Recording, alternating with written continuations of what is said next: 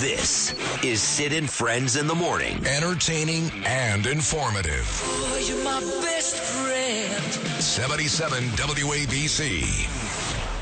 The Attorney General of the United States making some big news, saying that he will appoint a special counsel to investigate those documents with classified markings that have been found in multiple locations. These are documents from the Obama-Biden administration. I'm here today to announce the appointment of Robert Hur as a special counsel pursuant to Department of Justice regulations governing such matters. In keeping with those regulations, I have today notified the designated members of each House of Congress of the appointment. Breaking news out of Hollywood. She was the only child of rock and roll legend Elvis Presley. Lisa Marie Presley dead at age 54.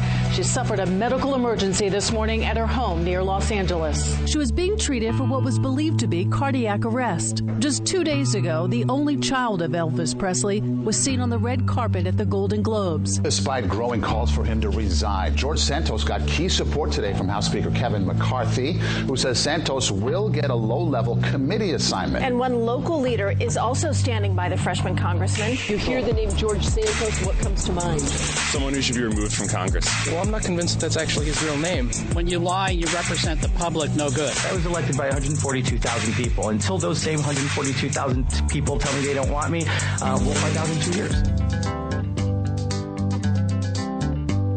We're caught in a trap. I can't walk out because I love you too much, baby. Why can't you see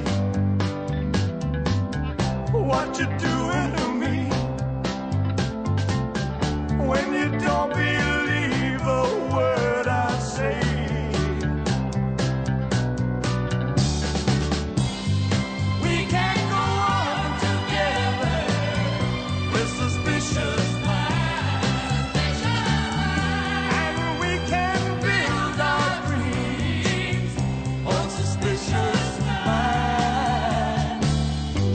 You know, I just took a look outside the window. For folks that don't know, we do this #1 Nielsen-rated news talk show in New York City. Self-proclaimed best talk show anywhere in America. We do this show from these really beautiful plush studios that John and Margot Katzmatidis built on 3rd Avenue, right across the street from the legendary steakhouse Smith & Wollensky's. I just looked outside the window. It's dark out. It's raining. Pretty miserable January morning. Not cold. Temperatures actually in the 50s. Are due to drop about 15 degrees by tonight. It'll be much colder later tonight and tomorrow. But right now, kind of balmy. But it is gloomy and rainy. I look outside the window right now, and I see some crazy person across the street on, I guess that's 49th Street, on the corner of 3rd Avenue, holding up a sign with my face on it. And the sign with my face on it reads, Cancel Culture Club. And I'm saying to myself, well, what kind of maniac is out there all by himself on a rainy Friday morning in New York City, literally picketing outside the studios? And then I took a look at the van, which is parked on the corner right now on 49th Street. And the van is at, there's animals on it, you know. And then I took a closer look just now, and I saw a red jacket and a red beret. And it occurred to me. Oh, the clues are coming together for Sid. Yeah. Oh. That Curtis Sliwa, who's set to join me at 7:05 this morning, and is on with me now twice a week because I want it that way, 7:05 every Monday and 7:05 every Friday. It occurred to me that this psycho, Curtis, is out there right now, as we speak, all by himself, picketing with a picture of me on 49th Street. Now, Phil, you're supposed to go outside and film this, I guess. But Phil right now is involved in other responsibilities, which is cutting up the Donald Trump interview with Mark Levin last night. But do you see Curtis right now walking back and forth like Vinny the Chin on 49th Street with this huge sign, Cancel Culture Club? Who's out there to see it? Right now, there's nobody out there. Okay. That doesn't mean that people won't be going out there when the sun comes up. It's dark out. It's early. 6:07. Every now and then, I see one person kind of walk by. Some young girl just jog by. Did they throw in change in a bag for him? Yeah. But he's out there. He said he was going to do this. The reason behind this is because I put him on once a week, Curtis. And I put on a lot of the hosts that I think are really good on this station, on this show. Frank Morano's on the show, and Curtis, and that's about it, I guess. And John, of course, John Catsimatidis is my favorite. And Rudy. Rudy's going to be on today. In fact, Rudy and Andrew. So then it was going so well with me and Curtis. Not because the listeners, I don't care what the listeners think. It doesn't matter to me. It's I thought it was going really well, and I said, you know what? Let's do it twice a week. Everybody knows that's all Curtis wants is to be on this show. I mean, he'd love to host this show, honestly. He'd stab me in the back and watch me bleed to death and take the show over the next morning. But all he wants to be is on this show. He doesn't care about the 12:15 show, the weekend shows. He knows there's one show on this station and only one that is a big deal, outside of John's show, of course. So I said, you know what, I'm going to give you a break. I'll put you on twice. And he was all excited. And then, he gets so nasty on his 12:15 show. I got guys like Bob Cornicelli texting me saying, I don't know, it doesn't sound like shtick. It sounds like he's just not very nice. And so earlier this week I decided to pull one of Curtis's appearances. And now he's saying that I'm trying to cancel him. Which, that's fine. Would you categorize it, Lewis, as I'm trying to cancel Curtis? No. No, he's just out of control, and I don't have to deal with that. So no, yeah. I do think we should give him a couple of cigarettes downstairs, though, while he's. Are you looking at this? Are you seeing this? Well, from my vantage point, I don't have a vantage point. I can't see it. He's on your side. I'd like to see Chuck Schumer, who works right across the street. In fact, right where Curtis Sliwa is picketing me right now. That's exactly where Chuck Schumer enters the building every morning. Be great if Chuck got involved. Lewis is going to walk over to the window and take a look at this psycho all by himself on a rainy, dark Friday morning, right on the corner this way on 49th Street, Lewis. Yeah, it's making some kind of impact in the dark. Nobody can even see him. Like, why wouldn't he wait until at least the sun comes out? Because he got here early, and this is what he has to do. Yeah, well, to all of our inconveniences. Well, somebody's got to go out there and videotape this. Why? Because it's hilarious, but that's we're why. We're busy doing other things. You're not doing anything. Yeah, we are. Stop it. You did do a lot of this. One thing I will say about you guys is you do a lot more work now for the show than you ever did. I mean, I couldn't get your attention cutting up all Bernie sound every morning for like an hour and a half. It was annoying. Yeah, but that was different, and you make a good point. This is like more this is more collaborative. Right. That was show. Much more tedious. It was tedious, yeah. And that was, And then I couldn't get your attention, and then I get angry because when I tried to get your attention, like, I got to do Bernie stuff. I'm like, why? What do you mean? It's a two-man show. It's not just Bernie. God rest his soul. Mm-hmm. I am coming to you live this morning from the Bernard McGurk studio. But now you guys work very hard in the mornings. But we got to get this video out there, Curtis. He's out there walking the streets. All right. Well, it's the dead of night. That's fine. Can we put it's the morning. It's not dead of night, but it's fine. Well, I just don't care either about Lisa Marie Presley. Listen. Anytime somebody dies, it's sad. Unless, of course, it's Osama bin Laden or Hitler. Anytime somebody dies, it's sad. Her mother's alive, Priscilla. I had the hots for her, man. Naked Gun with Leslie Nielsen. She looked gorgeous. Gorgeous. So what are you saying is if she had died, I'd be more upset, yes. Yeah. But I have a personal connection with Priscilla. I've got nothing with Lisa. She was a weirdo.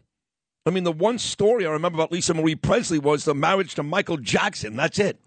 She had some band, I guess, that at one point had a modicum of success. No one knows about it. Correct. I mean, she was just Elvis's daughter, but she was weird, man. And If her name was Jones, she would just be like another tragedy in the Viper Room. Thank you for saying that, because I'm getting these messages yesterday from people that are like, "Oh my God, I'm in shock. Lisa's dead." I'm like, I swear to God, I go, Lisa who?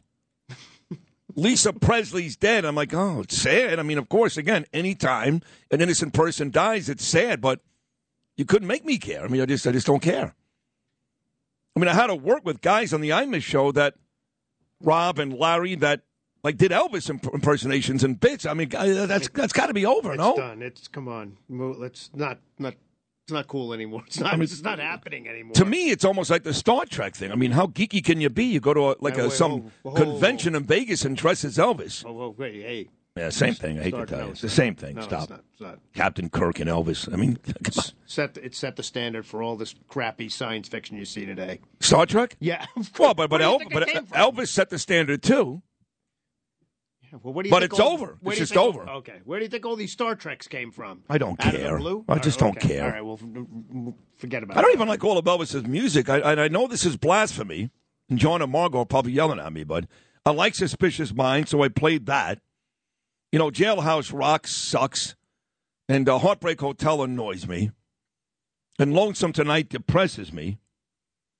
I don't know. I know he's the king and all that, and he was cute, and he can dance, and I did like the fact that he smacked the establishment right in the face, and I did like the fact that he stood up for African-American people when they needed that. Not now. Now it's gone completely the other way. But I didn't think his music was all that great. I just, I don't sit in my car and listen to Elvis Presley. No, not anymore. Yeah. But he did. He's another guy though that set the. No, he set the standard. No question. Him and the Beatles. Yeah, well, because it caused to create a controversy when he was on television. Oh, it was huge. They had to move cameras around, right. And they were screaming. Right. What are you? You can't film him below his waist. Right. Well, look at what he's doing. Well, the point was, why is he gyrating like a black man? That was the issue. Why is this kid from Mississippi dancing like a black man? Yeah. But, he had a set of balls on him. Of course. But it's over. And we saw them. Oh, wait. Yeah, too much of those. And the kid, Austin Butler, I saw the movie, and my wife, Danielle, beautiful Danielle, she is a huge Elvis fan. Huge. Loves his music. Thought he was gorgeous. I thought he was kind of goofy with that stupid hair, but that's fine. She's a girl. I'm not. She loved him. And so she made me watch the movie. And I thought the kid, Austin Butler, was great. And it was nice to see him win the Golden Globe a couple of days ago. Although it had to make people angry because he's a white guy. Nobody likes it when white people win awards anymore. But he deserved it. He was great. Tom Hanks was great, too. So, 2 days ago, this kid won the award. And I think Lisa Marie was actually there. She was with him. She was with him. And now she's dead. Story. Yeah. Well, what happened? That's the weird thing about it. Yeah. It's weird. It's just like... You know, how you killed Jeff Beck the other day? I did. I killed Jeff Beck, yeah. I mean, these things are not coincidences. There's something weird going on. That's why Rod Stewart is probably at home. He's nailed up boards up to his house so that no sunlight can get in because you were playing his music, and he's scared now. Yeah. There was also video of her on the red carpet. Yeah, I saw that. Stumbling around. Yeah, I saw that. She looked terrible. Slurring drunk. her words. Yeah. So, allegedly, I don't shocking. know. Allegedly, right. But she didn't look like she was in good shape. I mean, she was a 50-year-old who looked like she was 75. Curtis is still out there. He's put the sign down. He put the sign down, but he's still out there. So I don't know much about Lisa Marie Presley, but you know the kid Alex Barnard? He's on the Frank Morano show. Never heard of him. He does early news stuff. Oh, okay. Now I know. He's a good kid. He's got a good voice. And actually, he's the reason why Frankie Diaz got fired. What? Huh? Yeah, because Frankie used to fill in for Deb Valentine, and Frankie was he set radio back 30 years every time he got on the air. Yeah, but why are you going to put that on the kid? You're going to blame the poor kid? It was horrible. You can't blame Alex Barnard. A sweet kid, but he got on the air, and it was like you couldn't believe it was a professional broadcast. Yeah. And so then they decided one day, Noam, I guess, to try Alex Barnard, and he's actually good. Well, he was he was good, but I mean, light years better than Frankie. Love Frankie Diaz, but it wasn't hard to be a little better than right, exactly. So. Have fun, Justin. Yeah. See, I don't like talking bad about people, especially people that I like. Well, I don't like talking bad about him either, but my job is to be somewhat truthful on this program. And right. Frankie may have been the worst news guy I've ever heard in my whole life. Okay. Well, my whole life. I've heard some pretty bad ones. No, too, I've heard bad. I don't know. Worse than Frankie? I mean, great kid, funny kid, but on par. No, you're just being nice. No, he was horrible. No, so Barnard filled in. He was good. Strong statement. That's all I'm saying. And Barnard does these little news clips every morning for early news, and he's pretty good. I heard one this morning about Lisa Marie, and I thought he kind of encapsulated her, her relatively mediocre life in like a minute. What? No, listen, it's accurate so far what you're saying. and the only reason you're playing it is because he did all the work for you. Right. So he's going to do the rundown, and then you never have to talk about it. Exactly right. Right. Bingo, Justin So Ellick. you don't have to fluff it up and be like, well, he's really talented. Here it is. I think somebody said that Frank Morano at one point said in the studio this morning what a talent she was. I'm like, how stupid is that? What talent? But here's Alex Barnard from the Frank Morano Show and the Early Morning News telling you all you need to know about Lisa. Then we can put this whole thing to rest. Go ahead, play it.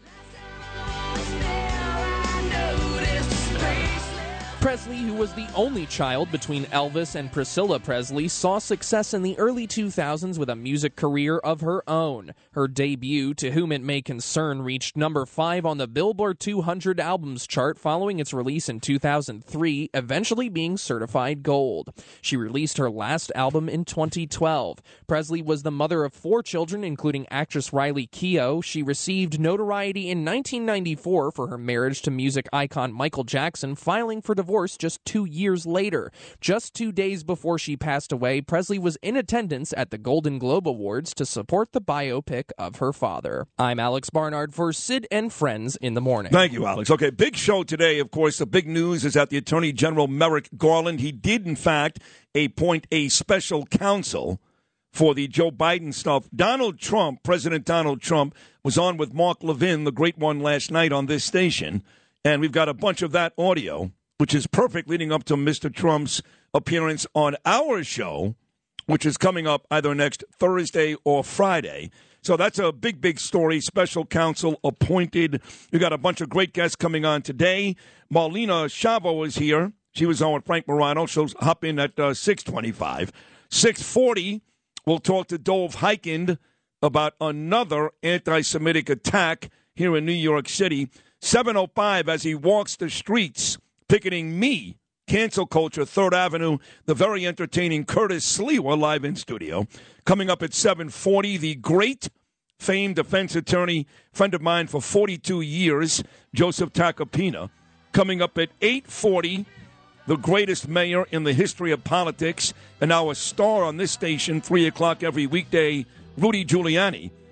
And as if that's not enough, coming up at 9:05, the all-time leading rusher, yardage and touchdowns in NFL history, Hall of Famer and great Dallas Cowboy running back Emmitt Smith, here at 9:05. The number, as always, 1-800-848-WABC, 1-800-848-9222. You're going to love this show today, folks. I promise you. Stay with me, Sid Rosenberg, and the crew on a Friday morning, only right here on Talk Radio 77 WABC. Because I love you too much, baby. Why can't you see what you're doing to me?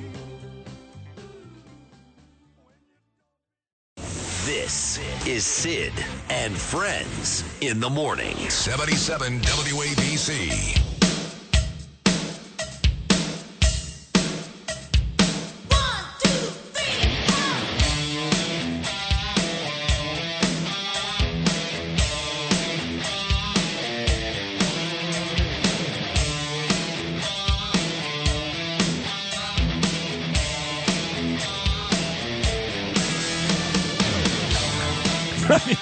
I'm sorry, I think it's funny.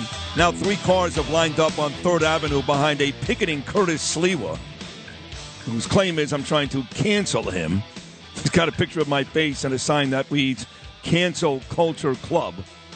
Let me see, some of the listeners have checked in. El McMean, I like him. He says, oh my God, your discussion of Curtis is so much better than Curtis himself. Shh. Oh, I guess I blew that one already. Yeah, that's it. Yeah. Right. Michelle Correcus, good morning, I love you. So Curtis is out there picketing. If you're driving anywhere near 49th and 3rd Avenue and you want to join in this strike against me, Sid, then feel free to join Curtis on the streets. Right now there are 3 people. They're not exactly ready for police crowd control yet. But just don't hit him. That's all. Just don't drive into him. He's got a red jacket on, right, so you can't miss. So big guest is coming your way. Dove Hyken, 640. Curtis Sliwa, 705. Joseph Tacopina, 740. We will talk to Bruce Blakeman coming up at 7:25, the Nassau County Executive. Rudy Giuliani coming up at 8:40, and Hall of Fame NFL running back Emmitt Smith at 9:05. Also, Andrew Giuliani in studio today at 9:25. But I came in this morning, and Frank Morano had my friend Marlena Chavo in studio. Marlena sat in a couple of segments over the summer, and then I haven't seen her in quite some time. Turns out she's doing a very important job these days. So with that said, here's my friend back on the Sid and Friends show, Marlena Chavo. Good morning. Hello, Sid. I mean, I know I haven't seen you really much since the summer, but your skin has definitely seen the sun. It has? I mean, you are very tan for January. I'm like all freaked out. I'm going tanning today after the show. I'm all freaked out. I got you. I'm all the freaked tanning out. beds. I didn't even know. Yeah. I didn't even know tanning salons were still a thing. They are, and they're bigger than ever. But you know, to your point, during COVID and afterwards, the regulators came down very hard on the tanning folks. Why? So they made their lives miserable. Well, they shut them down during COVID, obviously. Yeah. But then, of course, people complaining about skin cancer, all that nonsense. So now they make it's very hard to get a license, I guess. But I still go. I still go twice a week. Yeah, but you don't even have those raccoon eyes that people get because you put the little stickers on, the little goggles. I don't do that. How do you? You don't? No. I'd rather get eye cancer than walk around with, like, white things under my eyes. You look so stupid. So I don't do that, no. Oh, man. They're like, you should really wear the goggles. I'm like, oh, it's fine. Okay, I'm not going to do it. Yeah. Yeah. So I have a much even tan, you know. Yeah, you do have an even tan. You never went into a tanning salon bed, ever? Oh, my God. Not since probably the 90s. Yeah. You don't need it. You're cute. I need it. I'm not as good looking as you are, so I need it. Yeah, but I needed to compete with you. There's no competition. No, it is a competition. No, there's not. We never had our push-up competition. You're beating me in the tanning competition. You always have. Yeah. But you know what? I think we're on par with our clothing. Remember, we had a whole back and forth about your attire versus my attire. No, maybe no one's on par with me. Nobody. This is a cashmere Joseph Abboud $2,000 sweater. You look great. You're cute. But you don't compete with this type of stuff. No. Let's not get crazy. Oh, please. You're normally in like a 3-piece suit. You're wearing a sweater right. today. I go to the garage in Brooklyn. Anthony dresses me beautifully. I always dress nicely. But you dress cute, too. You're a very good dresser. Thanks. You have to dress nicely these days for your new podcast, I guess, right? Oh, yes. What is this all about? What is this podcast all about? It's called As a Matter of Fact. It's not my podcast. Yeah. It's Governor Andrew Cuomo's podcast. But yeah, I'm producing. No, you didn't vote for Andrew because you live in New Jersey, right? Or did you? I did. You did vote. I was in the city up until 4 years ago. Yeah, that's I was in right. the city. Yeah, of course I So voted you have for voted Andrew for Cuomo. Andrew in the past. Absolutely. Yeah. So I've been doing that. But you've been extremely busy, I hear. I have been very busy, yes. The show is doing great. I've got my screening for Gemini Lounge, the movie I shot, you remember, in Los Angeles last year. That's coming out February the 13th in New York City. Very exciting. Cuomo thing, now, are you in charge of booking the guests? Yeah. And you got a pretty good guest list. Oh, yeah. We had, it's a great show. You can hear it or watch it on Apple Podcasts and Quake Media. But once a week. Yeah, we had Sean Penn on. How was that? Not too long ago. Great. He talked about Ukraine and all his work he's doing there. He's he's actually working been on there. He actually talks to Zelensky often, I guess, more than Biden does. He does, and he's actually putting out a documentary. I don't even know when that comes out, but that's in the works. And it's great. It's been fantastic, even though it's kept me from you, Sid. Right, which is unfortunate. Although it hasn't kept me from Frank, so what does that say? Well, you're in love with Frank, clearly.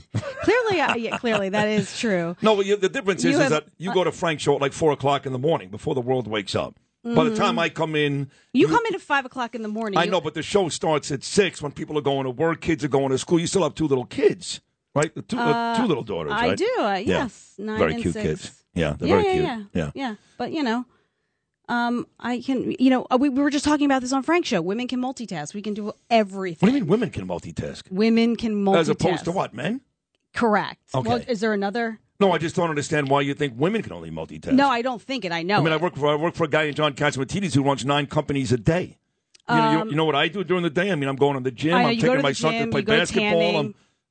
And then I'm hosting shows. I'm doing TV. I'm doing radio. I'm hosting events. Multitasking. Yeah. No. I do more in one day than a lot of you women do in a week. No. You do. And I take care of the kids. You do things back to back.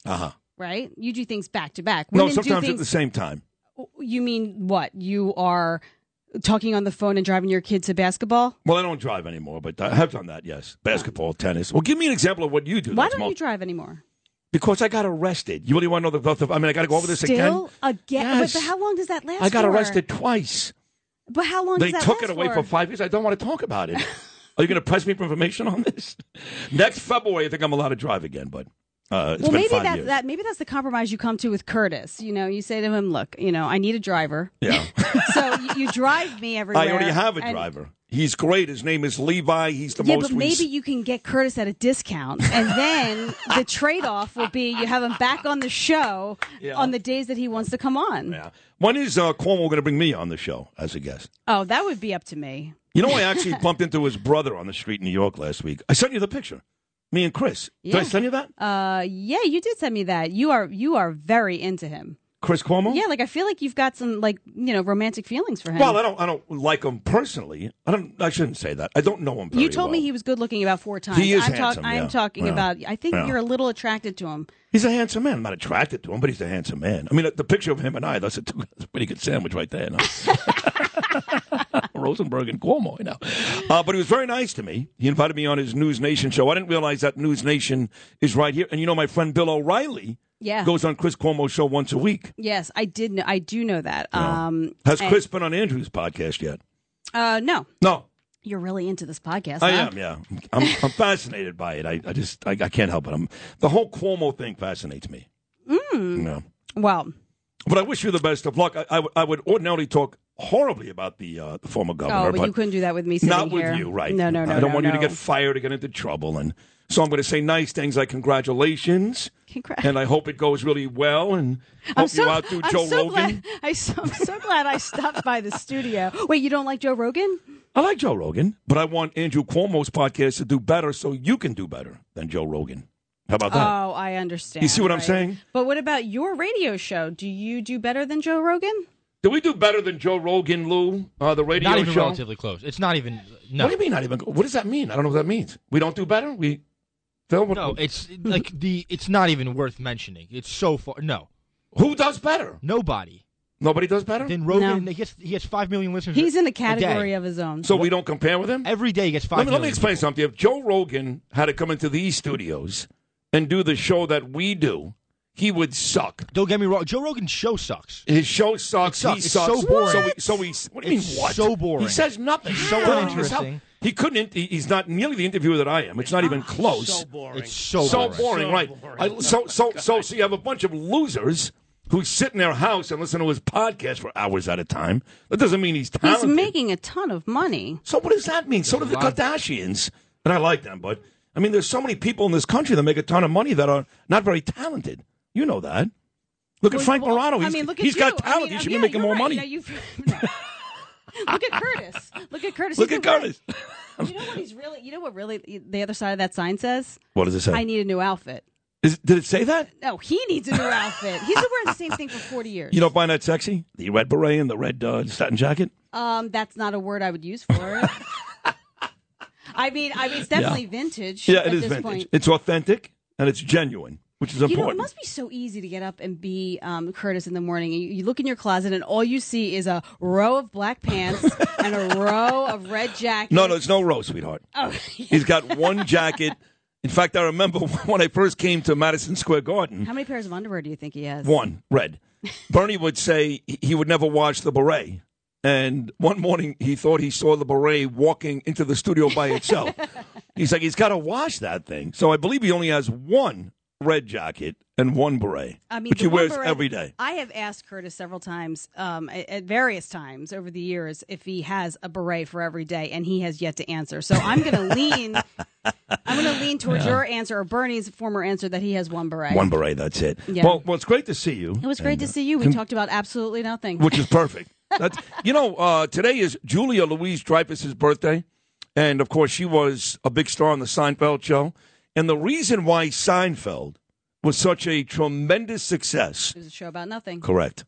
Because that's what life is. Correct. It's just a series of events. Right. So strung together by time. If you and I sat here and broke down Merrick Garland and broke down the Joe Biden scandal and all that stuff, it would make for repetitive, boring radio. Now, I'm going to do that today. That's why I have Rudy coming on and other people.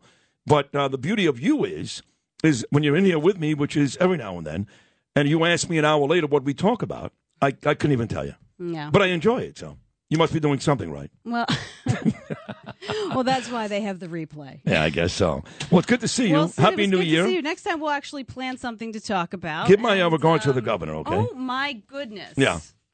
That was my original headshot. You have I had hair. some hair there, yeah. You have hair. I didn't like it. You like that? You like hair better? I guess it depends on the person. You know who looks great bald is Who's that? Me. No? You Yes. know, I guess it's not. funny. I feel like his name keeps coming up lately, but Yeah. Arthur Aidala. Yeah, he does, yeah. You have the hearts for Arthur Aidala? He's a good-looking guy, actually. He's fine. He's a good-looking guy. Yeah. Very cute smile. But not everybody can pull off that head of his, and he can. He can, I agree. Are you friends with Artie? Yeah. Okay. Yeah. He's a big-time attorney. Big time. I know. I think he likes Andrew Cuomo, I think. Yeah, he does. Yeah. He Okay. does. A lot of people do. He's a great guy. No, a lot of people don't. I love you. Oh, Good to see you. You are a mess. I'm out of here. Good to see you. Marlena Chavo, everybody. She's on with Frank Morano and me often because she's actually really, really good. Traffic and sports are coming up next. And my friend Dove Hyken. Right now it's time for the 77 WABC minicast clip of the day. Get the whole story in under 10 New York minutes. Download and subscribe wherever you get your podcasts. Today's minicast is from my main man, John Catsimatidis. Cats at Night. He's talking here with New York Post columnist Michael Goodwin about Hunter Biden possibly having access to the president's classified documents. Why does he have them at all? He was the vice president. He was not entitled to take any classified documents out of the White House. Why did he do that? Why did he take them? To me, everything relates to Hunter Biden's businesses. We were told the first batch included Ukraine, information on Ukraine. Well, and the question you raised, John, about the Chinese having access, because the Chinese were paying the Biden family. We know of at least $11 million. This is Sid on Sports. Oh, my goodness! Sponsored by Peerless Boilers on 77 WABC. My guy Pete Morgan, Peerless Boilers. Check them out, peerlessboilers.com, paviliontankless.com. They do build America's best boilers. I know the Nets were in action last night because Macedonia Phil was spotted on Flatbush Avenue about 9 p.m. last night. With all your sports, here he is, my man Justin Ellick. You got it, Sydney. The Nets indeed in action last night. They suffered a loss, 109-98 at home to the Boston Celtics. They begin to feel the absence here of superstar Kevin Durant. Kyrie Irving did his best to pick up the slack with his 24 points, but without a sidekick in KD, it was tough for Brooklyn to keep up with the NBA's top team in the Celtics. Jason Tatum led a well-rounded team effort from Boston with his 20 points and 11 rebounds as the Nets. They'll continue to search for their Durant-less identity come Sunday when the Oklahoma City Thunder come into town. And what a hockey game last night at the Garden between the Rangers and visiting Dallas Stars, as the Rangers come back from the dead to stun the Stars 2-1 in overtime. It was Keandre Miller who knotted things at 1 with 0.2 seconds left in regulation, and then Adam Fox played the hero in overtime, netting the game winner just about a minute over in overtime. What's up? Joe Tacopina, who will join us at 7:40 this morning, and is the best defense attorney in the country. He has season tickets for the Rangers. Invited me to go last night. I had to turn him down because I'm still living in Queens, moving back to Manhattan, I think, this weekend. So Tacopina was in attendance last night. How about that? Saw a great game. You did see a great game. He actually said, and I quote on a text he sent me after the game last night, you ready for this? Best game he's ever seen. Really? Doesn't that sound like a bit much? Yeah, they didn't score for basically 3 periods. No, it was a good game, though. Rangers, really 0.5 seconds left. We tie it. Best game I have ever been to, is what he said. And 2 good teams, too. Yeah. I mean, Dallas is a really good team. Yep. So after 2 straight wins now, the Rangers, they'll try and stay hot at home when they face the Montreal Canadiens on Sunday night. The Islanders, they suffer a 3-1 loss at home to the Minnesota Wild. They'll try and get back to the winning hockey tomorrow night at home against the aforementioned Canadiens. And NFL wildcard weekend coming up this weekend locally. You got to look out for your 6-seed Giants in Minnesota against the 3-seed Vikings. As the Vikings are 3-point favorites. That's Sunday at 4:30 p.m. We'll have more on that full schedule for you later on. Here with your bottom of the hour sports update, I'm Justin Ellick on 77 WABC. I've been hearing a lot about Lang Insurance. They sell luxury home insurance to high net worth individuals in all 50 states. Call Kevin Lang at Lang Insurance. Call 866-964-4434. He's an expert in reviewing your current coverage to save you money, leaving you with your current insurance company or moving you to a less expensive one. Kevin speaks with every new client. Your call, they quote, you save. That's 866-964-4434 or visit langins.com. Sid and Friends in the Morning. 77 WABC.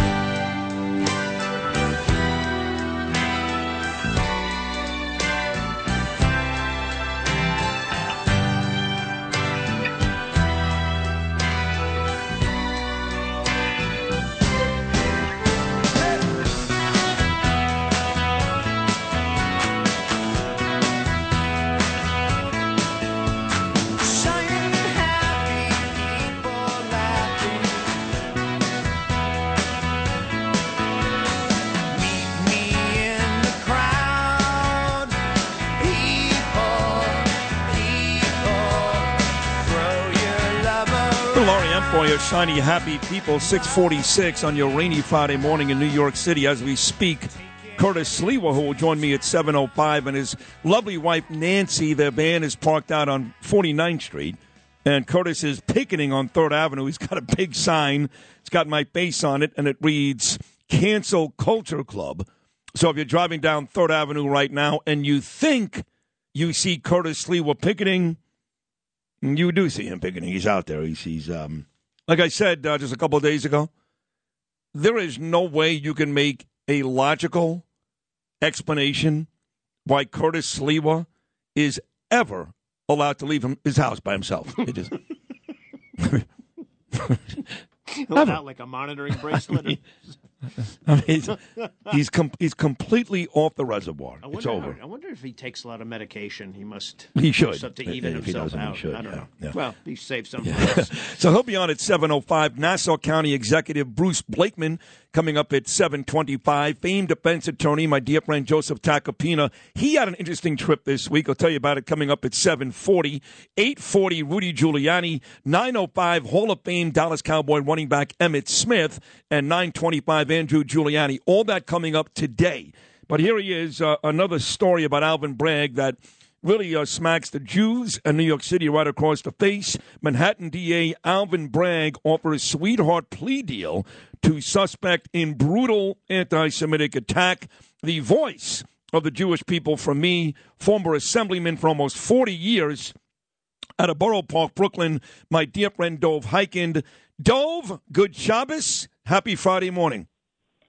Good Shabbos to you and everyone. A great weekend to everyone. You too. Good to be with you, Sid. You too. So another story here. Before we get to the anti-Semitism and Jews basically under attack here for quite some time with numbers continuing to rise, this Manhattan DA is not just a louse and a bad guy and a racist, but clearly Alvin Bragg, Dove, is an anti-Semite. Is that not obvious? Well, look, there's no question. You look at this case with Joey Borgen, you watch the video of him being beaten in the streets of New York. I mean, you have a mob beating the daylights out of him.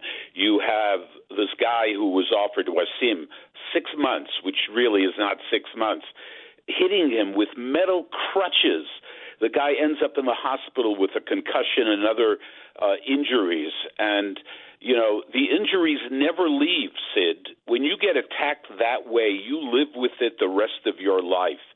So for this guy to be offered 6 months, and as I said, it's not 6 months, it's much less, is so outrageous and shows basically there are no consequences for attacking Jews. Not only that, but I have to add this. Jewish blood is cheap. Yeah, I have to add this to the story. According to the New York Post, Wasim, you said that, Dov, that's his name, Wasim, he defiantly said when he was arrested, quote, "I would do it again."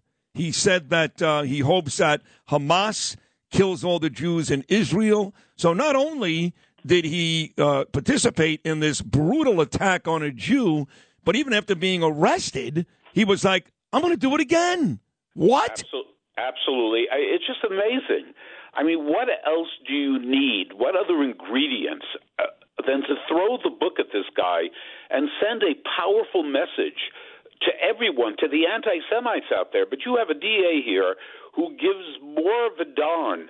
You know, he has more pity for the perpetrators than he does for the innocent victims, for the citizens of our city. What an outrage. How sickening that this is happening in front of our eyes. I mean, it's just beyond the pale, Sid, what's going on here. And, you know, I've been in touch with Joey Borgen on a daily basis. I can't even describe to you, you know, what he feels like. He was victimized, brutalized, in every single way, called a dirty Jew. You are a dirty Jew. Okay? Joey said at that time, he said, I thought I was going to die. Okay? This is a New Yorker, an innocent citizen, walking the streets of New York, gets attacked by this mob led by Wasim. And this is the justice? You call this justice? This is what the DA in Manhattan calls justice? What a pig he is. And the worst part is Kathy Hochul, the governor, who keeps this guy employed. I mean, the one thing Lee Zeldin did say when he was campaigning was, the day I take office, I'll fire him. Now, we know, of course, it's not that easy, because in New York, you can't just fire the DA. You can eventually, but there's a whole process involved. But at least Lee Zeldin called him out. This Kathy Hochul... I mean, Lee was send a very powerful message, what he was going to do with Bragg. You know, whether he would have managed to do it or not, I think he would have, but that's not the point. The point is, has anyone heard anything from the governor? Has anyone heard anything from the two United States senators of New York? I mean, only imagine if we turned things around and it wasn't Joey Borgen, the Jew, but it was a couple of white people, a couple of guys with yarmulkes attacking someone in the black community. Would this be happening? Would this be the justice that would be advocated and supported? I mean, come on, for God's sake. I mean, what does it take? I mean, what does it take to murder a Jew? Then it's taken seriously by the authorities, by this guy Bragg. It is an outrage, and everyone should raise their voice, the elected officials. You know, you hardly hear from anybody, Sid. You know, everybody's against anti-Semitism, but when it comes to the real thing, right now we got Joey Borgen. Is this justice? I'm asking, is this justice? Doesn't seem that way, Dov Hikind. We're going to throw Dov on hold for a quick respite, if you will, and we're going to come back. This brutal anti-Semitic attack, another one. They are happening way too frequently in New York, and between the governor, Kathy Hochul, this louse Manhattan DA, Alvin Bragg, nobody seems to care. Dov Hikind does, and he'll be back with us right after this. Talk Radio 77 WABC.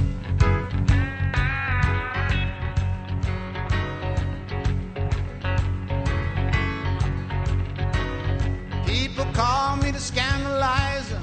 The world was my appetite. Told this story, Dov, the other day. I was walking past the YMCA. I actually work out at the YMCA in Rockaway. I like it.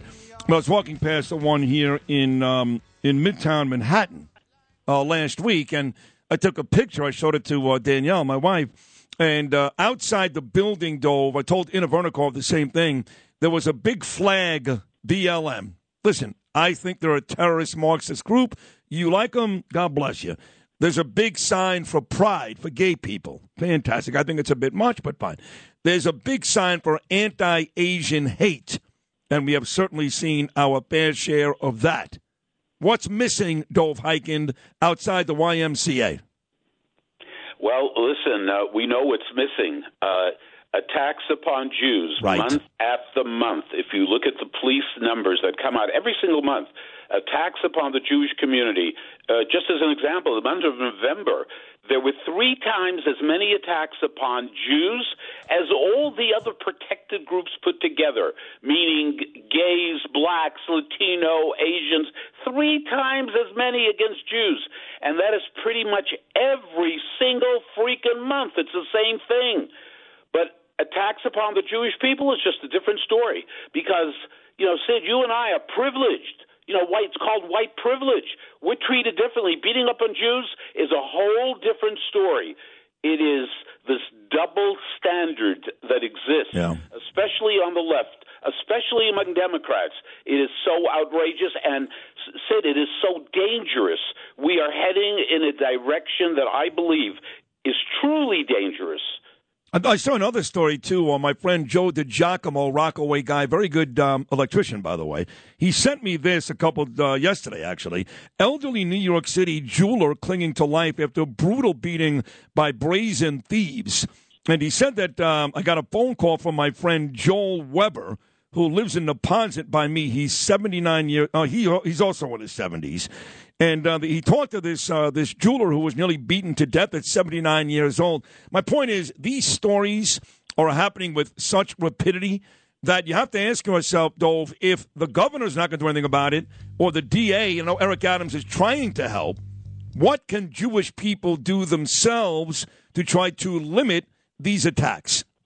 Look, I think one of the things first of all, the Jewish community and Jewish leadership, the direction we're going, the things that are being said and done, it's the same routine. It's like walking in a circle, and nothing changes.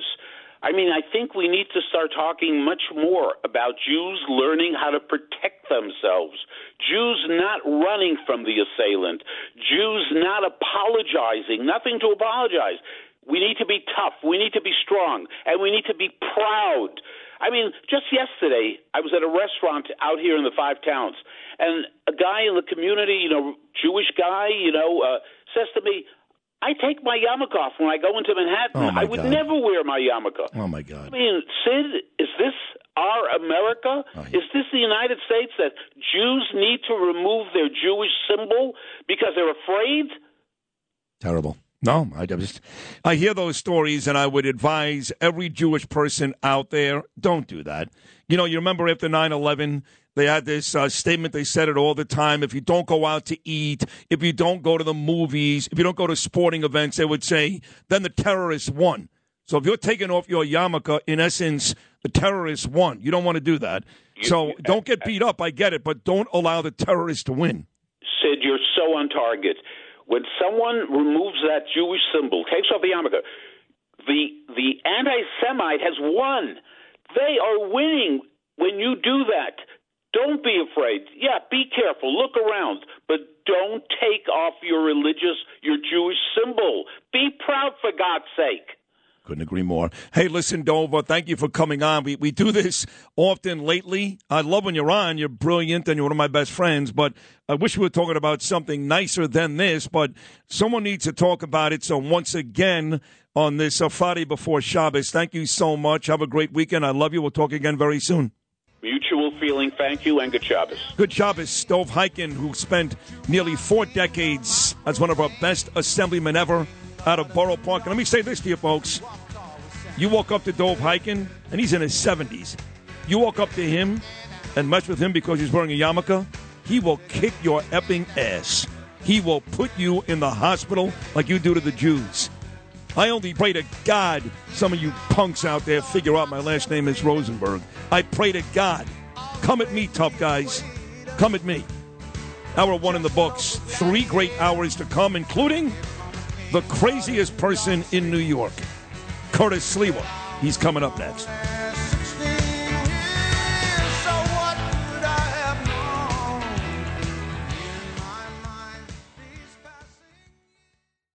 This is Sid and Friends in the morning. But you say he's just a friend. Oh, you're my best friend. 77 WABC.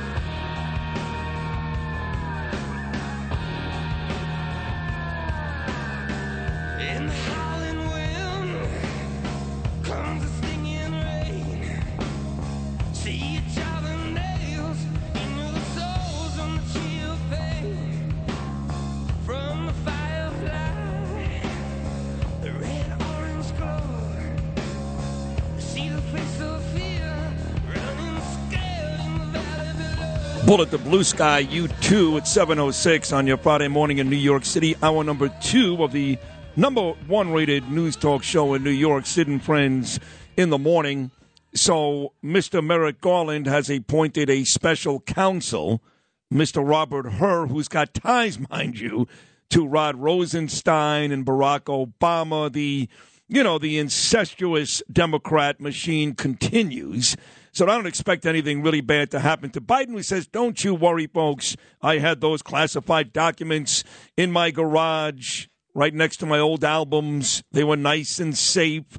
So we will talk to Rudy Giuliani and Andrew Giuliani later on in this program, and Joseph Tacopina, who made a special trip this week to a certain place and had a conversation with a famous person who is very vested in what happens with Joe Biden. I'll leave it at that. So Tacopina, 740, Rudy, 840, Andrew, 925. Bruce Blakeman coming up this morning. Also, Hall of Fame running back Emmitt Smith. But we put this time aside every Monday and Friday morning to talk to the man, 12:15 to 1 every weekday afternoon. All weekend long, he is the legendary, the icon, Curtis Sliwa. If you don't know, you're just tuning in. He has been outside picketing right at about 49th Street and 3rd Avenue since about 5:45 this morning because I threatened back on Monday to eliminate one of his 2 appearances on this program. And he has decided that now I become part of the Cancel Culture Club. He's got a sign. It's got cats on it. He's got his van outside. And according to Curtis, he even has a small focus group who actually gave their opinion on this whole new Curtis Sid situation. So here he is, the legend himself, Curtis Sliwa. See, I did a focus group this morning. In addition do you realize you're insane? Do you realize that? No. Okay. I know radio. You see, well, that's true. We got people here who pretend they know radio. They're TV guys. They know nothing about radio, right? I agree. You want to do a focus group. You go to the Suits. Oh, yeah, we'll call up certain people who listen. Get out of here. I was out in the streets with my sign, with your face on it. Well, what does the sign say? Read it to the folks and explain what's on it. The sign says, Sid has joined the Cancel Culture Club, which is a play on words of Boy George. If I put a hat on your picture there, you look a little bit like Boy George to have Culture Club. And then you have, and he says he hates feral cats. I hate cats. If you notice, I got all the cats there with red berets on. That's my rat patrol there. They look disgusting, these cat animals. But go ahead. What else? So I'm out there, and then it says Cancel Culture Club. And I'm telling you, that bottom picture, 2 guys came up to me and said, is he Boy George? I said, no. That's it. He goes, oh, my God. I thought it was Culture Club. That's funny. And let me tell you something. Yeah. And John and Margot and Chad can save a lot of money. I'll do the actual focus groups. Guys and gals who are driving up, I listen to you, Sid, every morning. I listen to you for lunch. I listen to you, Sid, every morning. I listen to you for lunch. Well, hold on. So you're telling me people in the rain, yes, early in the dark on a Friday morning as you're standing outside on 49th Street and 3rd Avenue, right outside Chuck Schumer's office, by the way, people were rolling down their windows and yelling, I love Sid in the morning, I love you in the afternoon. That's right. I have Sid on my way to work, and I listen to you for lunch. Didn't mention anybody else. Nobody else. Nobody else. We got TV guys who think that TV is more important than radio. Sid, you know radio. You've been doing it over 30 years. I've been doing it 35 years. You cut our veins and arteries, we bleed radio. Everybody here does radio as a secondary. Right. If I can only be on TV. Bull feathers. I tell people, more people are going to hear you on radio than watch you on TV. Well, especially if you work at Newsmax. No, but In total. You'd be surprised. People, I just did a spot on Fox. Yeah, how many people really paid attention to your 2.5 minutes when you're on WABC? It's not only content, but it's the most intimate form of broadcasting. That's what caused all these people in the rain to stop and have a conversation. I couldn't agree more. And, listen, I've done my fair share of television, not as much as you. You've done years and years of local news channels and all that stuff. Now, of course, I've got the screening coming out February 13th for Gemini Lounge. By the way, I haven't been invited. You're invited. I am the one who knows all these guys. I grew up with these psychotic killers. Joey and Patty Testa, the Gemini twins, Joey Testa, Anthony Centaur, DeMeo, Chris Rosenberg. All these people I grew up with. I know. I don't get an invitation. No, you're invited. You're invited. I'm inviting you right now. I just found out about it 3 days ago, so that's a big deal for me. Oh, this is great. Oh, it's going to be great. Jake Cannavale, whose father Bobby's a great actor, he plays Chris Rosenberg. Danny A plays Roy DeMeo. Bo Dietl's in the movie, too. So that's exciting. And but you see, I'll be able to rate it based on the real-life right, characters. You knew these people, right. I taught them to play stickball.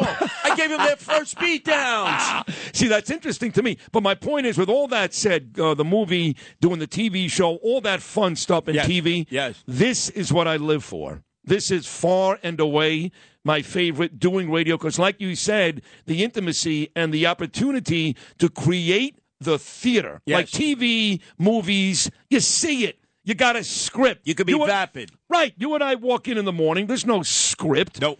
We just go at it, whether it's an hour, 2 hours, 4 hours. Yeah, but it's all improv, and we study the analytics. The rest of these guys and gals, every 3 months, how did my ratings do? Every minute we analyze, this didn't work. No, we got to do something else, because we're constantly striving to be the very best that we can be in radio, because we don't take this for granted. The rest of them do.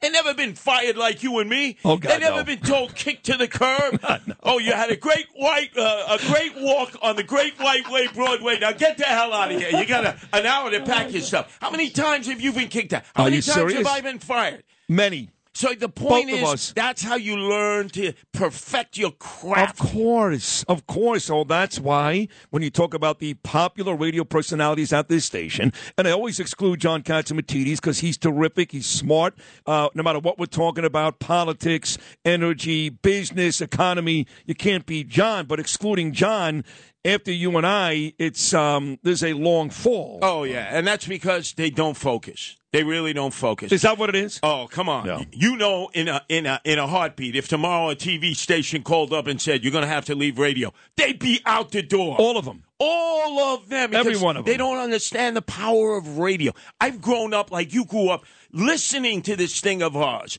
listening to something that has been 5 times they've said, it's on its deathbed. It's gone. Oh, AM radio especially, right? AM radio. Yes. Not radio in general, but I keep hearing for years, to your point, Curtis, AM radio is dead. Nobody's listening. They're wrong, obviously. They couldn't be more hopelessly wrong. If you would have been out there this morning with me in the rain, all the people stopping. First of all, they thought I was really psychotic. You're going to get pneumonia out there. You want to get hit by a cab again, Curtis? I said, no, I'm making my point. And they said, I listen to sit in the morning on my way to work, and I listen to you for lunch.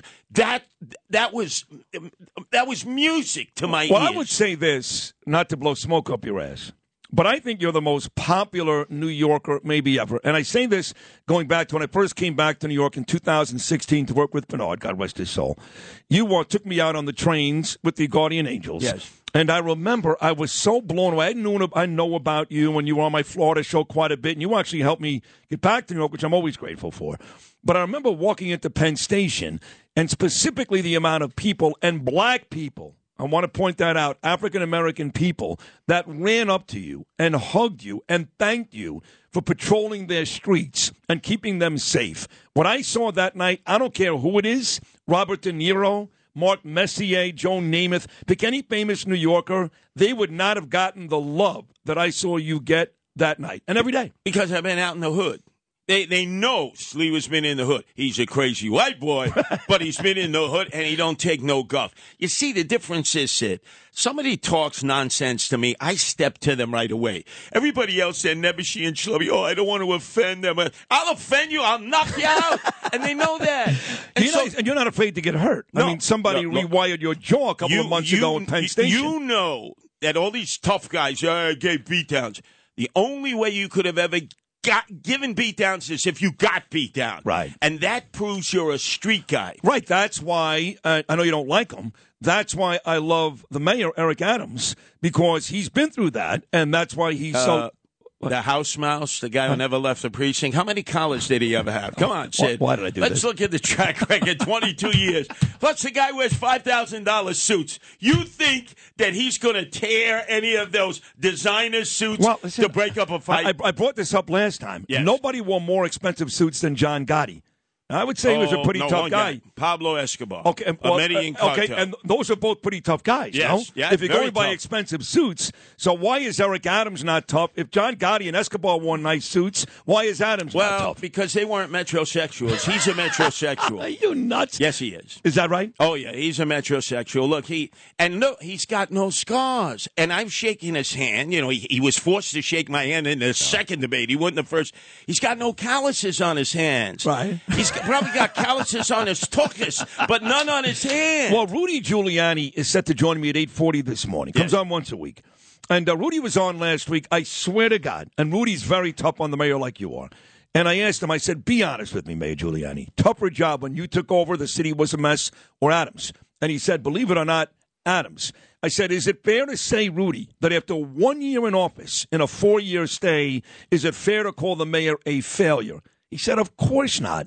Now, if the city is in the same shape a year from now, 2 years from now, absolutely. But even Rudy Giuliani said, it is way too early to make a determination on this mayor. Even Rudy was making sense. Yeah, Rudy's waiting for that dinner that you promised him. He's hoping that he'll have that dinner. Whatever happened to that dinner, that sit-down with Eric Adams, he's yourself, been busy. and Rudy? He's trying to stop the Jews from getting beaten up on him. We're feeding the homeless. Oh, yeah. And by the way, feeding the illegal aliens who've come in, right? They put them up in a $500 a night hotel. They're over there at the old Milford Plaza. You remember the ads, right? Yeah. $500 a night. Oh, they took it from 42nd Street, the Ballyhoo. That's right. The Milford 44th Plaza. and 8th, right. Yeah. So they changed the hotel name to Row New York City. We give them food. We give them everything. They don't eat the food. They walk into their rooms, right? There's Corona beer everywhere. There's weed everywhere. You tell me, where the hell are they getting the money? $500 a night? Citizens don't get put up in the hotels at $500 a night. So do you expect that when you go back outside and continue this very successful picketing that you've done this morning, do you expect that maybe the mayor or his detail will stop on 3rd Avenue and maybe even get out of the car and take part in this? Or do you think because the mayor has become so loyal to me that he would get very angry with you? Said he'll step out and he'll say, Jeeves, get me an umbrella. Hold the umbrella over my head. I don't want to get any rain on this $5,000 customized suit. Come on, you know the mayor. Come on, he's a metrosexual. Oh, God. He's not a tough guy. Not a tough guy. Never was in the street. Now, they have a nickname for him. I'm not going to mention it because I may not be able to return on the airwaves, but... Do you still have your design set on replacing Keyshawn Sewell eventually as the New York Police Commissioner? Is that still something you're looking at? By the way, she's like a mannequin. They wheel her out for press conferences. She stands there. She says nothing. Nothing, yeah. And by the way, everything's on OT now. All the cops are on OT. When the OT goes away, and not only that, you see in Park Slope where they hate the cops, Park Slope. Oh, we don't need police, right? Don't call the police. They hit every jewelry shop, smash and grab. They're going into all the bodegas in Delhi on 7th Avenue. And now they're calling, could we have guardian angels, please? And you know what I did?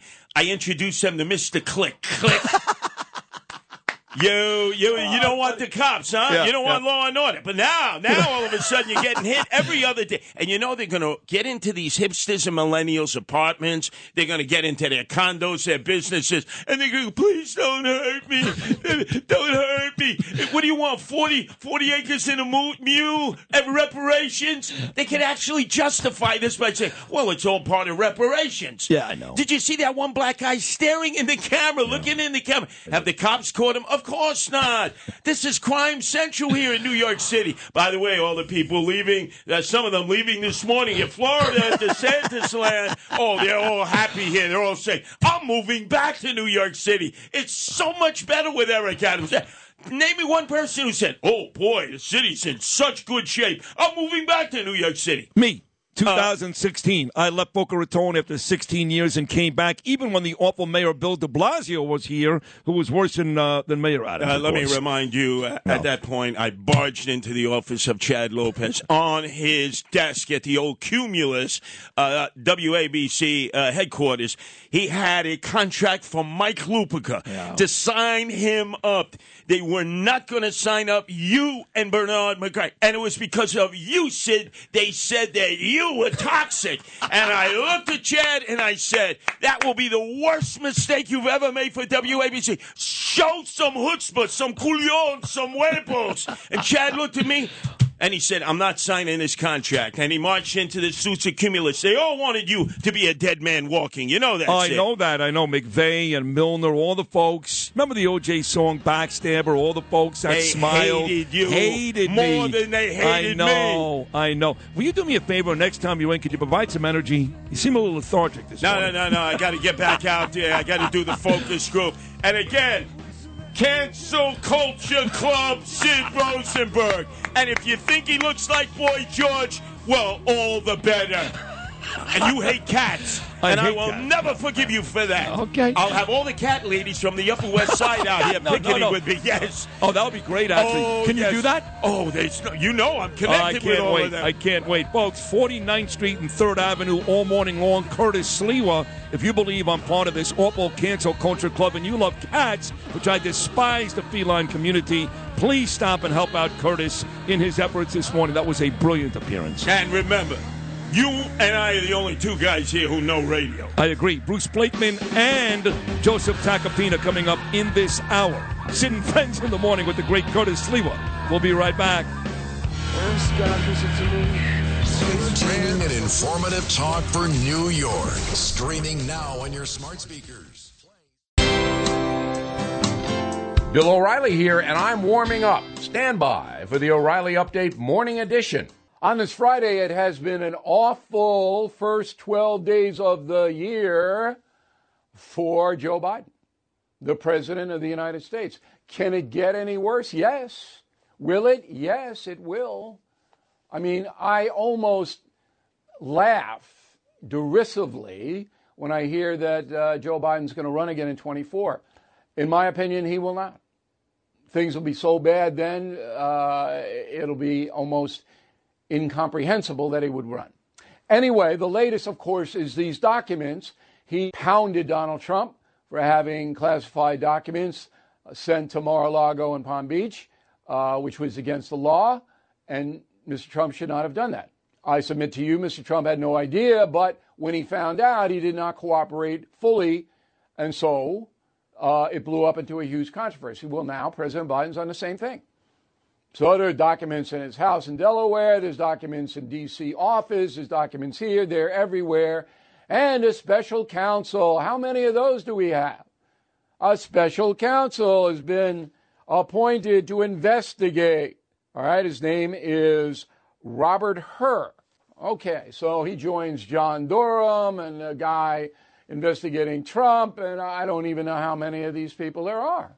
It will all lead to nothing, and Donald Trump is the luckiest guy in the country right now because they can't prosecute him on any document thing because Biden did the same thing. And again, this will all amount to nothing. That is the Morning O'Reilly Update. More analysis later on. 77 WABC. This is Sid and Friends in the morning. No, I get by with a little help from my friends. George Santos' campaign last year was a campaign of deceit, lies, and fabrication. He deceived the voters of the 3rd Congressional District. He deceived the members of the Nassau County Republican Committee, elected officials, his colleagues, candidates, his opponents, and even some of the media. His lies were not mere fibs. He disgraced the House of Representatives, and in particular, his fabrications went too far. Many groups were hurt. Specifically, I look at those families that were touched by the horrors of the Holocaust and feel for them. I hold you in my arms as a band plays. Well,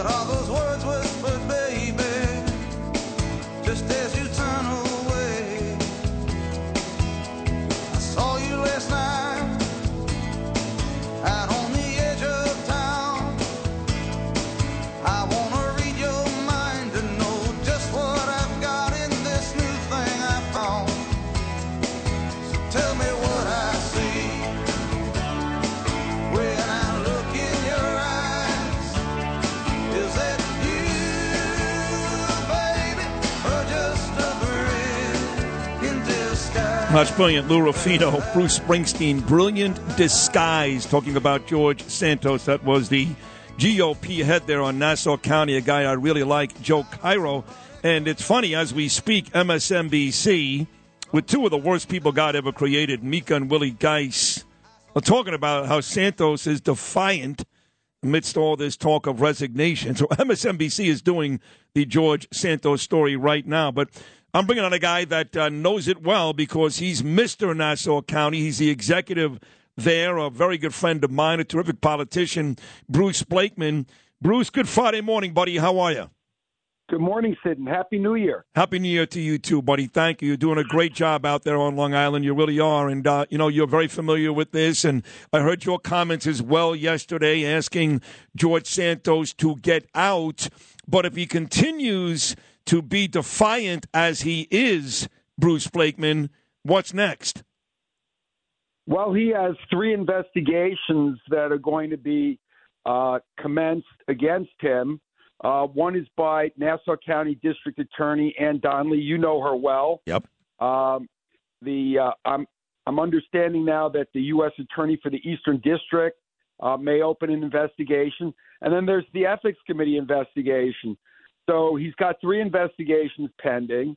He's lied about everything. And now the focus is going to be on where did he get the money to run the campaign when it's clear he didn't have a job. Yeah, and what did he do with some of that money that he ended up getting for the campaign? Were you disappointed, Bruce Blakeman, that the new Speaker of the House, Kevin McCarthy, gave him a pass? Kevin said, hey, listen, he's sworn in. He's going to do his job until something else happens. Were you disappointed that Kevin McCarthy wasn't tougher on George Santos? Well, the House of Representatives has their own rules, their own processes. So I'm not going to be critical of Speaker McCarthy. I just know that in my own conscience, I cannot deal with George Santos as an elected federal official in Nassau County. I wouldn't be able to trust anything he could say. I would be unable to share sensitive information with him. And, there are very important federal issues that we deal with on a day-to-day basis, whether it be immigration, whether it be public safety, public health, the environment, infrastructure. I just don't see myself being able to trust somebody that's whole life, their whole campaign, the whole fabric of their being is a lie. I don't understand how somebody can go to work every day. Cairo, he can't stand him, you can't stand him. And for a lot of you guys, this has become personal. It's not just business now because he's really embarrassed the party, the community, the House. So now it's personal. How does a guy go to work every day knowing that everybody around him really can't stand him? Well, I think he's got serious issues. I mean, he's clearly delusional, and he has such a difficulty telling the truth that he's got some kind of emotional issues. And, he's a young man, Sid. Everybody's entitled to a second chance in life if they do the right thing. And the right thing for him would be to resign, get professional help, and then rehabilitate yourself. And then the American people, who are very compassionate and forgiving, would give him a second chance. But by stomping his feet and saying, look, I know I lied about everything, but I got elected, I'm staying here, that's not going to serve George Santos well. I mean, I'm actually feeling sad for him because I think that he has intellect, he has clearly abilities, but he's got to get some help for his emotional problems, because anybody that would lie to that extent about crazy things like his parents being survivors of the Holocaust, what a horrible thing to do, to trivialize the death of 6 million people, 2 million of which were children. Yep. It's just crazy. No, that was the thing that bothered me the most as well. I mean, stealing his opponent's ice cream flavor and the TV show and traditional Christmas values and the Baruch stuff. I graduated from Baruch, so all that stuff was bad. But you're right, the Holocaust thing was downright offensive, and you can't make an excuse for that. I saw a guy on CBS, Bruce Blakeman, Nassau County Executive, local, on the news last night. He said, listen, George Santos is not the first guy, nor will he be the last, to be involved in a political controversy. He's also not the first guy to say, I ain't leaving despite pressure to leave. But he did say that in almost all the prior cases, eventually that person figured it out and did leave. How do you think this ends? Well, I don't know. You know, someone said to me last night, they reminded me of The Wolf of Wall Street, if you remember that movie. Of course. I'm going nowhere. Well, he kept saying, I'm going nowhere, and he went right to jail. So, you know, that's true. That's the great Jordan Belfort. You know, that movie, you may remember, the guy that he used to talk to when he got into trouble was Bo Dietl. Bo had a couple of really good scenes in that movie. And that was a true story, Jordan Belfort and Bo Dietl. But you're right, but that guy, that guy broke the law, stole money. He was basically Bernie Madoff. I don't know if George Santos is looked, maybe he is. I don't know. You think people look at George Santos like Jordan Belfort? Yeah, I do. I mean, the guy just fabricated everything. And I think that, you know, when you sit and listen after each and every lie, one after another, it's just crazy. I mean, there's no other way to explain it, Sid. Maybe Bo Dietl should go have a chat with George. That's a good idea. I'll tell you what, Bruce Blakeman, on the way out, the best case scenario, and it's a hypothesis, of course, but how about George Santos eventually comes to the realization nobody wants to work with him, it's just going to get worse and worse, and he leaves, and you know who takes his spot? Lee Zeldin. Who would that be? Lee Zeldin. Well, we would love to have Lee back in public office. He was a great public official, and he's a good friend of mine. I don't know what his future is, but I can tell you this much. Lee Zeldin's future is very bright no matter what he does. So is yours, Bruce Blakeman. You've done a tremendous job since beating Laura Curran, who I happen to like as well, but you've been a tremendous asset to Nassau County, a great politician and a terrific guy. So thank you for hopping on today. We're on the same page with George Santos, and we'll see what happens, buddy. Thank you so much. Thanks so much, Sid. You're the man, Bruce Blakeman, Nassau County executive, right here on the Sid Rosenberg Show.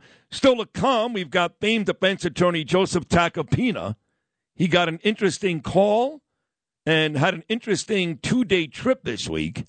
You're not going to want to miss this. Trust me, you are not going to. Don't miss this. I mean, him and I are buddies for 42 years. He's the best defense attorney in the country, and he's got quite a story for you, which will explain something you've heard me talk about on this show the last couple of days. This is Sid and Friends in the Morning. 77 WABC.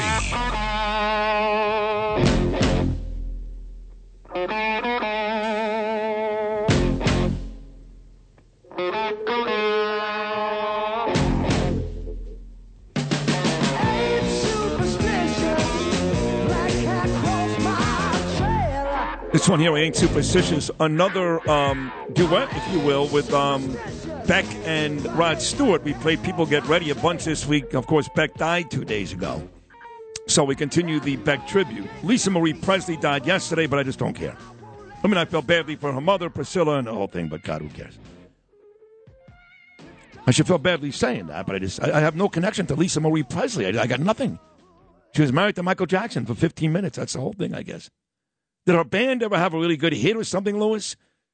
Did her band ever? I think they hit a top 5 song at one point. According to Senor Barnyard. Yeah, but they sucked anyway. Yeah, it's just nobody. If her name Terrible. was Smith, you wouldn't. Yeah. Unfortunately. Yeah. Rudy Giuliani will join us at 8:40. Rudy has a lot to talk about. Coming up at 9:05, Hall of Fame running back, the all-time leading rusher in NFL history. Also all-time leading touchdowns in NFL history, the former Dallas Cowboy, Arizona Cardinal great Emmitt Smith. And then Andrew Giuliani will be here at 9:25 too. But my next guest, best friend of mine for 42 years and has been for many, many years the best defense attorney in the country. He's on this show weekly because he's great. He's my buddy Joseph Tacopina. Joseph, good Friday morning. How are you, pal? I'm great. I mean, I could have walked home from Madison Square Garden to Westport last night. I was so excited. I mean, and by the way, I heard you. I didn't say it was the most important hockey game I've ever been to. I said it was the best hockey game. Yeah, silly. I mean, they went. You sat there for like 3 hours. They couldn't score a goal. Yeah, but, I've never seen a goal scored at 19 minutes and 59 seconds. I know. That's true. 0.5. Yeah. 0.5. I mean, there was less than a second. Well, it would have been great then if you would have just shown up in with 2 minutes left in the game, and then that would have been great. You should have taken my offer. I wanted to. Believe me, when I moved back into the city this week, you've seen my house. What a mess that is. Yeah, I know. But I appreciate the offer. But listen, the Garden was never as loud. I don't have a voice, as you can probably hear, but the Garden was never as loud as it was last night at 19:59. Oh, they're great. I was there last Tuesday for the comeback win over Carolina when the Rangers scored 3 unanswered in the third period. The Garden faithful for the Rangers, they're top-notch. I know you're there. You've got season tickets. So that was a great win last night. I'm glad you enjoyed it. But we have to get to the Tacopina week because you called me very, very, very early on Tuesday morning. I was scared to death. I'm like, oh, my God, now what? Very early on Tuesday morning. And it turned out to be a very interesting and exciting 2 days in the life of Joe Tacopina. I don't want to tell the listening audience. You need to do that. What happened on Tuesday and Wednesday? I had good workouts both days. I had, I ate well. And, the wheels of justice continued to spin properly. And I was really happy with that, Sid. So thank you. Thank you. You left out one little important part, somebody you may have seen over that 2-day period. Yeah. So, yes, as you know, as some other people have found out, I spent 2 days in Mar-a-Lago with the president, and it was very, very interesting. The president, his son, Eric, and some others, and it was terrific. I mean, I'm speaking to him and Eric and others about stepping in to help him in one of his litigations. I really obviously can't get into it now until I'm there. But no, it was fascinating, and I got to say, very impressive. Let me ask you. You're a big time New York guy. All kidding aside, I'm not blowing. You're a big time New York guy. You've represented a lot of big time folks: Alex Rodriguez, Leo DiCaprio, Lilo Brancato, all these famous people. But had you ever met or spent any real time with President Trump before? I don't recall if I met him like 20 years ago when he was just a real estate mogul. We had connections, and he mentioned that to me, but I don't recall. I mean, Sean Hannity's one of my close friends and was a client also, and Sean and the president are very, very close. Yeah. And I don't know if I met him through Sean. I'm talking about years and years ago. Yeah. But no, I've had no significant contact with him in the last 2 decades, really. What's funny is, he was on this show with me and Bernard when we first took over for Imus back in 2018. Our first show our first week doing mornings, the president, 1 year into his presidency, came by. He's not been back since. But many years before that, I would see and talk to him all the time. He was on my sports shows with Scott Kaplan, Mike Tyson fights in Vegas. He was on often. My dad actually had season tickets to the New Jersey Generals. We saw Doug Flutie and Brian Sipe and Herschel Walker play football in New Jersey. So I go back a long ways with the president, and anytime I have spoken to him, he's been so charming and so glib and all that stuff. And is that what you took away Tuesday and Wednesday? Yeah. I mean, look, obviously there's a level of charisma there that's hard to describe. I mean, when you're with him in person, I mean, he's obviously a very confident individual and a good storyteller, and that was fascinating, of course. But also, there's legal matters, and there's one in particular, and we're talking about the AG case in New York, and I've been on your show, Sid, before I even spoke to anyone from the Trump organization about that case, and I ripped that case because it's clearly coming from a political opponent, someone who campaigned on trying to get Trump before she had any access to any evidence about Trump. Right. But the case is one of the most frivolous I've seen, and it's something I'm very, very interested in speaking to him about and helping him with. So we'll see. We'll see where that goes. Well, if he's smart, and I know he is very, very smart, he's going to hire you because you be the best at this. So we're going to put you on hold for 2 seconds, Joe. The president got into trouble for something that the current president did as well. I wonder what that means, moving forward with both of these guys, the Joe Biden document story and another brutal attack in New York. And once again, the Manhattan DA, a sweetheart deal for the bad guy. How does that make sense? The best defense attorney in the country, friend of mine for 42 years, the great Joseph Tacopina. He'll be back right after this. 77 WABC. This is Sid and Friends in the Morning. No, I get by with a little help from my friends.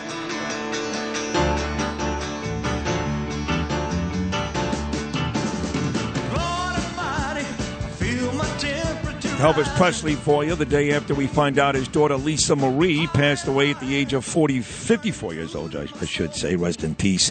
Lisa Marie, the great defense attorney, my dear friend of 42 years, Joseph Tacopina, back with me on this Friday morning. So not that long ago, Joe Biden, Joe, is on 60 Minutes, and he is just railing about how irresponsible and what a bad guy Trump is for having documents back in Mar-a-Lago. And as karma would have it, now a couple of months later, we're finding documents that he cannot declassify, by the way, because he's just the vice president at the time, everywhere, all over the place. What do you think about the latest with Joe Biden? Yeah, those comments by Biden aged well, huh? That was really terrific. I mean, I remember him, the outrage, the squinting of the eyes, if you could squint them any more than he squints them when he normally has a straight face because his forehead doesn't move.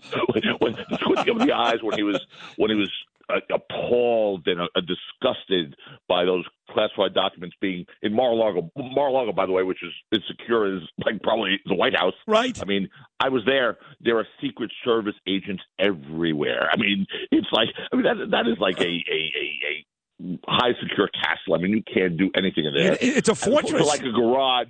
Yeah. A garage with his Corvette, that opens and closes, and they look like boxes of garbage in the back of the Corvette. I mean, those comments age really, really well. And that's, when you think about it, it's the difference between the two scenarios.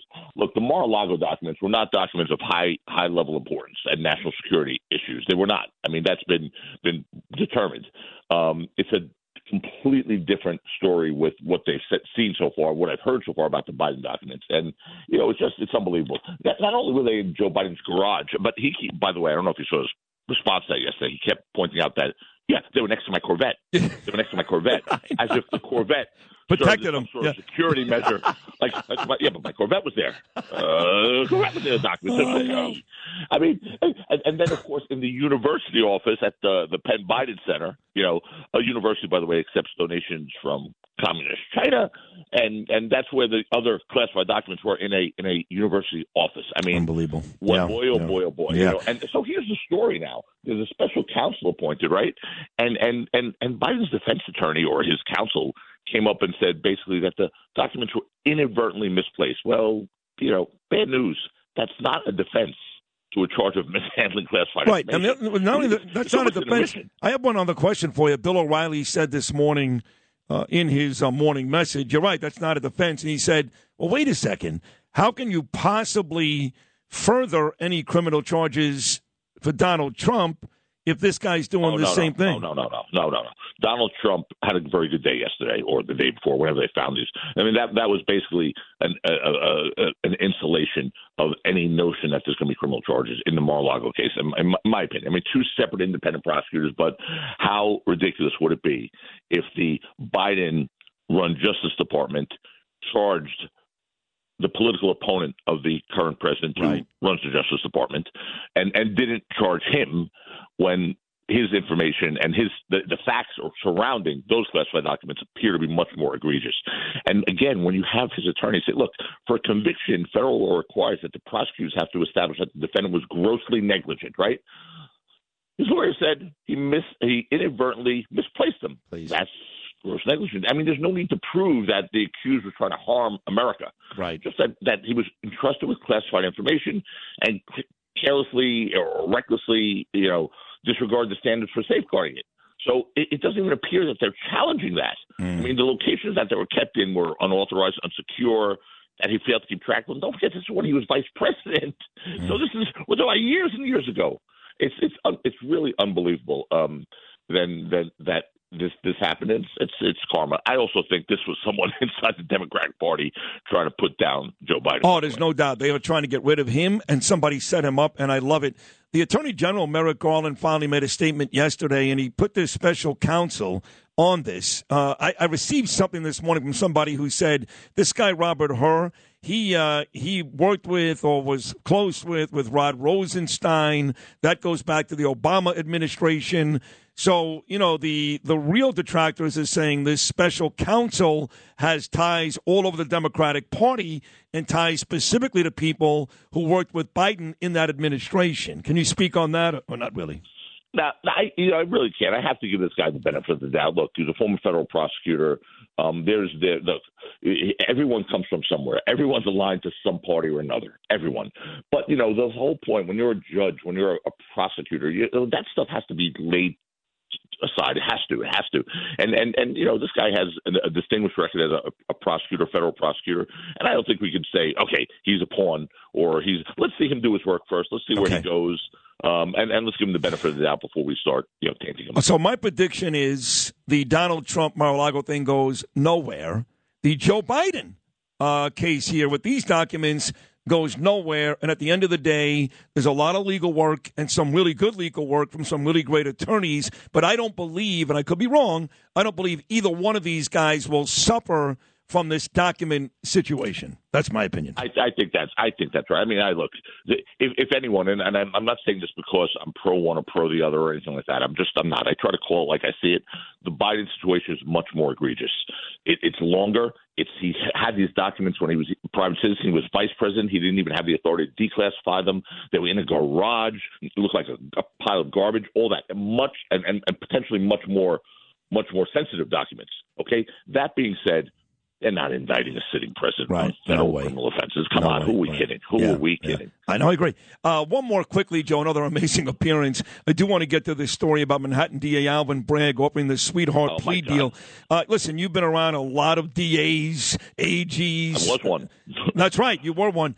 Fair to say that Alvin Bragg, anti-Semite, racist, all these things aside, is he the worst DA you've ever seen in the history of your profession? I don't know if I could say that yet. I mean, there's still time to go, but it's just, these self-inflicted wounds that he's committing. The first thing he did wrong, and I've spoke to a lot of prosecutors from that office, was that memo that, here's the lay of the land memo, New World Order memo, his first day in office, which basically said, everyone gets a pass. We're gonna let the prison doors open. I mean, that was the worst look ever. And he's tried to come back from that. It's hard to come back from that. And then when you have a situation like this case with this brutal anti-Semitic beating of a Jewish man in Midtown, it makes you sick because this guy was obviously an anti-Semite. He was a Muslim with a big Palestine T-shirt on who went there to attack Jews because it was a pro-Israel rally near Broadway and 49th. Remember, Sid? He went there with other anti-Semites, 3 men from Staten Island, Mohammed Musa and all these other guys, Fased Azal, Muhammad something. And these guys clearly went there with hate in their mind and an agenda. And they pummeled this poor, thin little guy. And it's disgusting to me. And look, I'm a criminal defense lawyer. I want everyone to get the benefit of the doubt. I want to try and get the best deals possible. But the notion that this guy is getting a 6-month plea deal when he brutally attacked, it was part of a brutal attack on someone who was defenseless, and he did it because of hate. I mean, it's a hate crime. Okay, so these assaults are not just typical assaults. It's not like you and I in a bar and we got into a fight with some other guys because they pushed us or spilled the beer. Hate crimes are treated differently.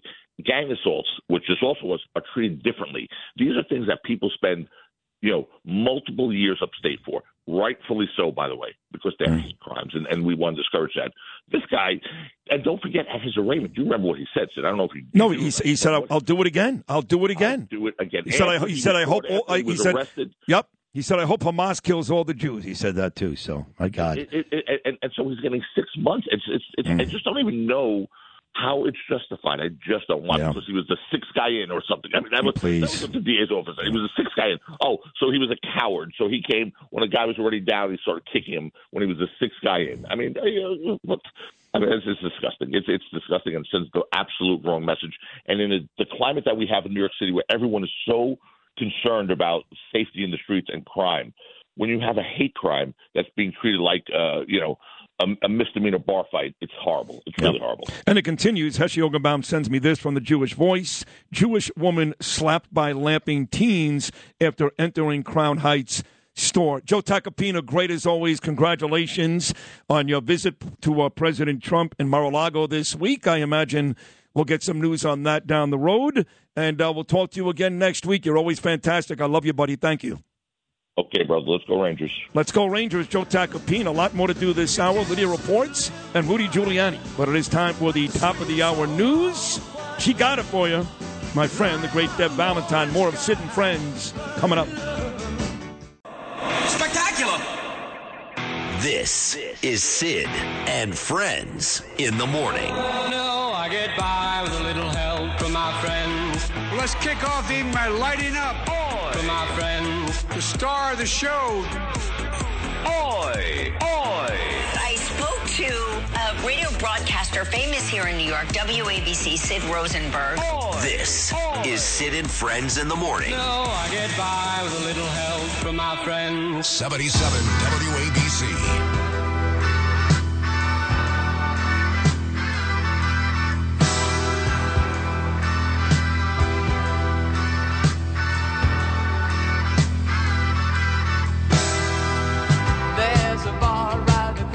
Curtis Lee was still out there on 49th Street and 3rd Avenue picketing, holding up a sign, Cancel Culture Club, with my picture on it because I'm considering cutting his appearances on this number one rated program from 2 days a week to one. Well, because he's just, he goes on at 12 o'clock and he does a whole 15-minute wrap-up on our show. And I was told by some of the listeners that he's gotten vicious and not very nice, and I don't have any patience for that. I told you woke me up during my nap the other day, and I was furious. So then I came in, I said, that's it, he's down to 1 day. But today he was saying how great I was, so now I have to, I guess, keep him 2 days. I don't know. Yeah, that was easy. Oh, I just feel so like shallow that to think that somebody could just compliment me, and that would be enough to, to keep him on for 2 days. When the truth is, he said some really nasty stuff, and Have you met yourself? No. You know? You're not surprised? No, yeah. Yeah. I'm blown away. Shut up, Lou. Oh God. my God! Wow, I've never seen such a display of I used to love you. There was a time I really did love you. What do you want me to do? No, yes, and I'm shocked. Oh, well, I can't believe it. Here's what Joseph Tacopina just sent me. He said, what an awesome appearance. I love coming on your show. You're insane, better than Imus ever was. I mean that. Thank you. Joe Tacopina. He's a true friend. And he is a good friend. What do you mean by that? You mean he's just saying that because he's my friend because it's not true? I mean, What are you in the analyzation business? Well, I'm just saying. I can't say anything to you. Well, but you're implying that clearly the friendship is why he said that, and the content, which he's right about, is you don't really buy that. No, there's a lot of things that go along with being a friend. He's supporting you, right? And and he doesn't. Did he have to say that? He did not. There was nothing even that provoked him to say something like that. I feel like you should be on the couch in front of me, with soft, light rock music playing. Yeah. Yes, he's a true friend. It's nice to see. What he's saying is genuine, right? But not true. But you're implying it's not true. Oh, I give Phil. If you got that gun with the bullet in it, just. No, it's not true at all. He's saying it only because you've been friends for 50 years. That's it. He's saying he actually means it. But what I'm getting from you is that you're saying he just said it because we're friends, and there's nothing truthful about the content. Yeah, that's it. Clearly, I've got nothing. You don't got to be a shrink to figure that out. You got to be Sigmund Freud. No, you don't have to be one shrink. You have to be 18 shrinks with you. Not one. Well, Sid, you are in a position where people could easily lie to you just to appease to you, to benefit them in some way. Don't you do that with people? All the time. Okay, got it. You do it with Mayor Eric Adams. You're a witness. No, I don't do it with Mayor Eric Adams. I genuinely appreciate the mayor and think he's... No. I don't? No. I don't think Okay, so let me ask you this. I'm friends with the mayor. Why? So I can feed the homeless? So I can pay for dinner? So I can get Ranger tickets from somebody else? No, you want to own the city. I own the city already, bitch. This is one step closer to buying the city. Didn't you want to fix the city? Didn't you say that? Well, I am helping fix the city. That's why I'm friends with the mayor. Oh, I'm not looking. I'm not looking for Broadway tickets. I got it. I didn't say. But it wouldn't hurt if he gave them to you, right? And well, I do need tickets for that Juliet and Romeo show for my wife. She has asked about that. But some calamari wouldn't hurt. So Tacopina ended up at Mar-a-Lago this week, and Donald Trump is going to hire him. And I guess you kind of figured out that's why the president will be on this show next week. It's easy to figure that one out, right? I mean, and I'm just waiting for his comms guy to call me today. It's supposed to be today. Here's my wife. She pays attention. She goes, "What time is Tacopina coming on?" It's Danielle. She loves the show. now that's another true friend. Yeah. What time is Cat on? Well, it was just on. So, well, she's busy too. She's a lawyer too. My wife, you know. She's got things to do. Yeah, Unlike and a us. very successful attorney. So Donald Trump, the aforementioned Trump, was on with Mark Levin last night, the great one. They have a great relationship, those two guys. And he talked about all this Joe Biden stuff, and I love when we play Trump audio, so we'll do it right now. Let's see. He's talking about on Levin about, unlike Biden, he was allowed to declassify documents, Donald Trump, because he was the president. So, Lou Rapino, this would be cut number 20. If you look at all of the different legislation that's been passed over the years, I mean, we're supposed to be dealing with them and talking to them. We were doing that. All of a sudden, they raid Mar-a-Lago, and we had it secure. Look, Mar-a-Lago, you know Mar-a-Lago. It's a very secure place to start off with. But the Presidential Records Act, if you take a look at the Presidential Records Act, that's there to protect the president and also the country, and I fall under that. Plus, I have the right, as you know, to declassify documents, and the vice president doesn't have that right, has no rights to do that. He comes under the Federal Records Act. That's a very, very strict act, whereas the Presidential Records Act is very much different, and we were living up to that, and then all of a sudden we got raided, I guess for publicity reasons, but I don't think that publicity worked out very well for them, and now they're starting to find all of these highly classified, not just classified, highly classified documents. And if you look at the picture of him in the Corvette and take a look behind it in the garage, they got papers strewn all over the place. It's a mess of all the papers. I've never seen anything like it. That's funny. And I've heard before that Barack Obama has like boxes and boxes of documents. No one's made a big deal about it because, this is nothing new. President Trump made that point with Mark Levin last night as well. Lewis, this is cut number 22. I landed before 11 o'clock. We were in Mar-a-Lago shortly thereafter. I was still president of the United States, I believe, until 12 o'clock, and I was in there. That's a big difference, too. And we were allowed to take this. Many presidents took things with them. Clinton took, and in fact, he won a case called the Sox case, and they were taking it out in Sox. But Clinton took, and Nixon took. They actually paid Nixon, I think, $18 million for the things he took. He sued them, and they ended up paying. And I think that's really how the Presidential Records Act came about. But if you take a look at Bush, they all took. But what I take, it's a little bit different. And what I was allowed to take. And again, the president has the right to declassify all sorts of rights that a vice president doesn't have. It gets even worse because guess who owned the house where they found some of the documents? That's right, Joe Biden's degenerate son. Not because he's in recovery, so am I, but because of his business dealings on top of it. His degenerate son, who should be indicted and in prison, Hunter Biden, owned the house. Feel safe now? Donald Trump, cut number 21. That just got announced that Hunter Biden is the actual owner of this house, Hunter Biden. And you know what his reputation is and the problems he's had over the years. So it's a disgraceful situation. They appointed a Trump-hating prosecutor, hates to a level like you wouldn't believe. His wife, his sister-in-law, all of his friends, all the big Trump haters. And this guy is, really an atrocious Trump hater. And the man they appointed as the special, I call it prosecutor in my case, the special counsel in the other case, is a much different type of person. So you just heard Joe Tacopina on the show say he just spent 2 days with President Trump at Mar-a-Lago, and he talked about the security there. He said, Sid, it's tighter than the White House. Secret Service guys everywhere. Unlike the house with the Corvette and boxes everywhere that Hunter Biden owns. This is, once again, Donald Trump with the great one, Mark Levin, on 77 WABC last night, cut number 23. Mar-a-Lago is built like a fort. It is. Mar-a-Lago was supposed to be Marjorie Merriweather Pust, E.F. Hutton built it. And they built it really as the Southern White House. It was gifted to Washington. It was actually built because of its security. It's got high walls all over. It was built because of the security. And on top of that, we have the Secret Service here. So, we had a very well-guarded situation, whereas you look at where they're finding these documents in an office with no security or in a garage with absolutely no security in a house that wasn't even owned by him, that was owned by Hunter. And I think you're going to find a lot more because in Delaware, I understand they have a tremendous stash of documents.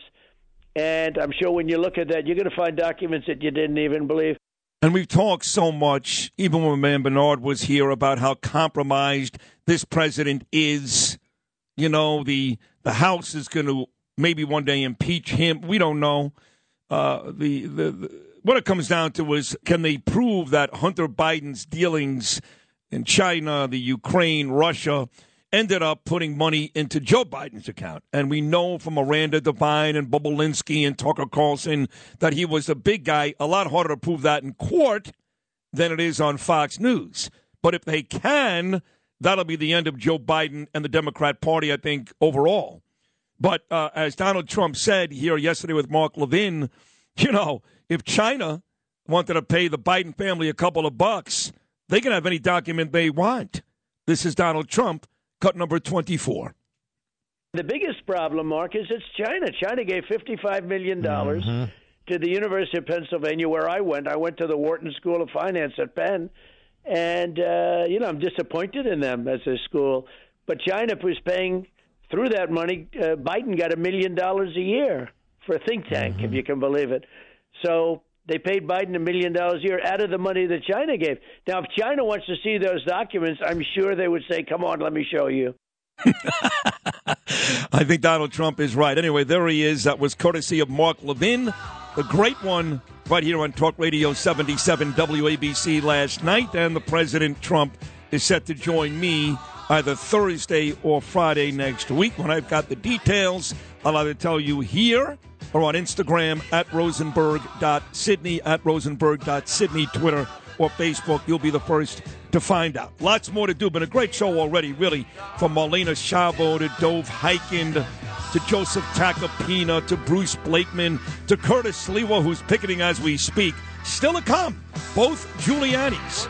Rudy at 8:40 and Andrew at 9:25, and Hall of Fame running back Emmitt Smith. All that on the Friday edition of Sid and Friends in the Morning, only right here on Talk Radio 77 WABC. Must be the gypsy in their soul. They have a need to rock and roll. They always will. They're out there still. There's a night out. Wake up, you liberals. Move on. There's a heart of the night out calling to belong. She's crying in the night. Be strong. Find the heart of the night out calling. Stay up till dawn. This is Lydia Reports on 77 WABC. Here's Lydia Serrani. Sid, remember how the Biden administration, the U.S. Consumer Product Safety Commission and even Governor Hochul and all these other Democratic leaders, they're now pushing to possibly ban gas stoves, reportedly out of concern for the environment and people's personal health. So they were citing this one study that found that emissions from stoves increased asthma, impaired cognitive function in young children, could even cause cancer. Well, when you take a closer look at the actual study, the actual paper, you find, it says it right there at the bottom of it, that it was funded by RMI. So what's RMI? It's the Rocky Mountain Institute. And this is a World Economic Forum partner. World Economic Forum is a bunch of leaders getting together as we speak right now in Switzerland about the environment and everything. So this RMI, Rocky Mountain Institute, makes money off of consulting on low carbon solutions and pushing green energy transitions. So anytime you see these studies, make sure you go to the bottom, you see who is funding it, and look who's funding it. An organization that makes money off of making deals with these green energy partners. So obviously there's an incentive here to say stoves are bad when you're making money off of electric cars and solar panels and all this other green That's nonsense. why everybody always says, when you really want to know the politics or the story, you just follow the money. Now, correct me if I'm wrong, but did you not come on a couple of days ago and do this story, and it was not the federal government, it was Kathy Hochul here in New York, yes? Well, Kathy Hochul is also jumping on it in her State of the State address. She mentioned it. She says she possibly wants to get rid of gas stoves in restaurants. All the restaurants are now in an uproar because it would cost millions. First of all, the restaurants can't even cook on gas stoves. What would take them like 20 minutes to cook something on electric would take forever, and then taking a gas stove and converting it to electric. But she wants, I think I was reading, by like 2035 to have all buildings that are being built or anything being built to have it be all green energy. So no gas whatsoever, all electric. She has totally jumped on this like radical left green agenda. It's disgusting. Wow. Not surprising to me. And again, like you said, you just follow the money. Bottom line is a lot of these decisions are all about money. They don't care about safety. They don't care about efficiency. None of that. If somebody can make some money, then we've got a deal. So no surprise. I was reading this article and it said that how do you know somebody's lying to you whenever they say to you, trust me, or in all honesty, right? Well, you know, Because when people like, I'll be honest, and they go, wait a second. Do you usually lie to me? When you start off the sentence by going, I'll be honest, do you usually lie? Right, exactly. Or, anytime people say stuff like that, it's like, then yeah, you're full of it because I would already know that. So the Biden administration came out from the beginning. They said, we're going to be so transparent. That was right there, a red tarp. I don't even want to say a red flag, a red tarp that these people were going to lie to us. So Karine Jean-Pierre, she was questioned about, these Biden classified documents we're all talking about, everything. Yeah. They were found. The second batch was found on December 20th. I mean, the first batch was found 2 months ago. So then a reporter asked KJP, the White House press secretary, why you guys say you're going to be transparent? So take a listen to the exchange. Attorney General, he said shortly after the documents were discovered, that we did outreach. The president's lawyers did outreach to the Department of Justice and archivists. Nobody's questioning that. That's not what we're asking about. We're asking about. I'm telling you that there's a process. I just laid out what the process is. Wow. She did not lay out anything. She did not lay out any process. Thank God for Peter Doocy, who's become a real American hero in media. And I said this a couple of days ago. Say what you want about Jen Psaki. She's now at MSNBC.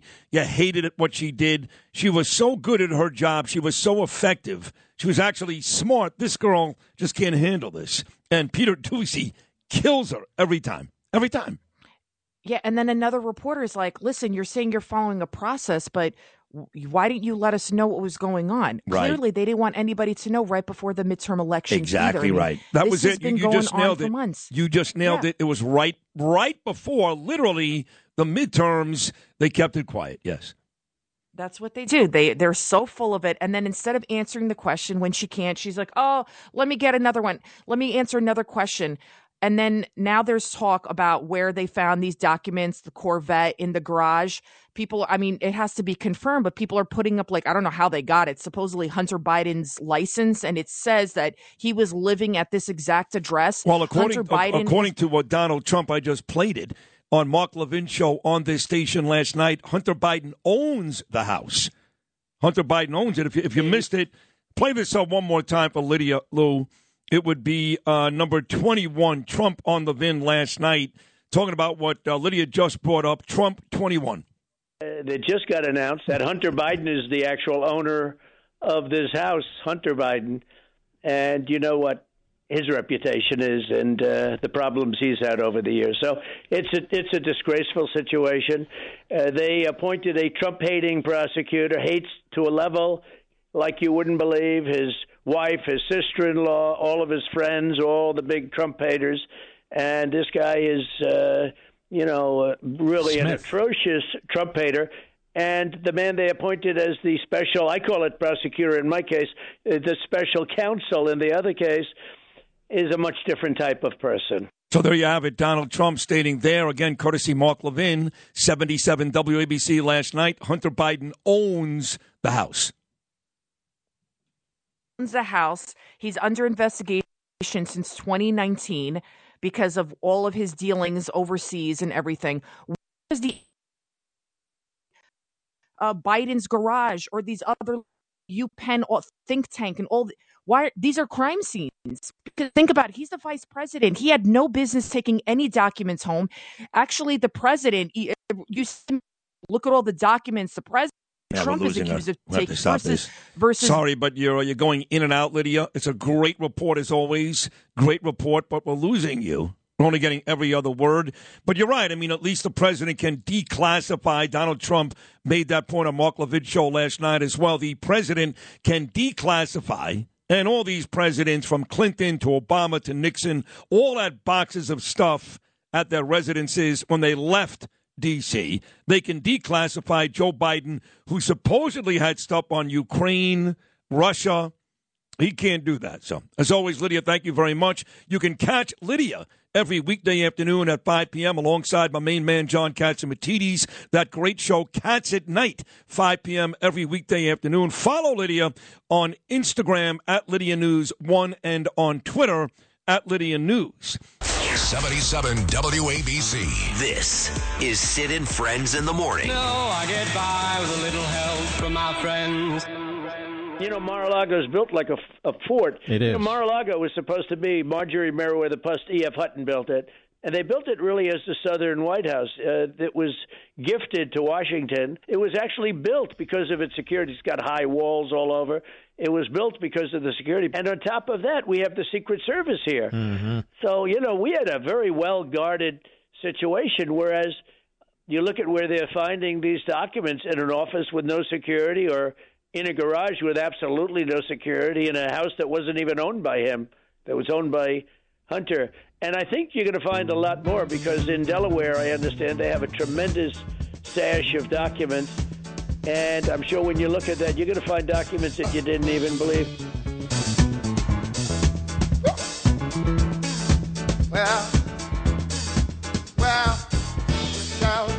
Donald Trump on Mark Levin show last night here on ABC. The president will join me either Thursday or Friday. I'm waiting to hear back from his comms director or Boris Epstein sometime today. I don't know. But Trump will join me sometime late next week. But that was a great conversation he had with Mark Levin last night. Somebody who speaks to Donald Trump all the time, is Rudy Giuliani, who, of course, to this day is the greatest mayor in the history of the country, the greatest New York politician ever, and does a great job 3 o'clock every weekday afternoon on this radio station. Here he is, as he is usually once a week, my dear friend, Rudy Giuliani. Good morning, Rudy. How are you, pal?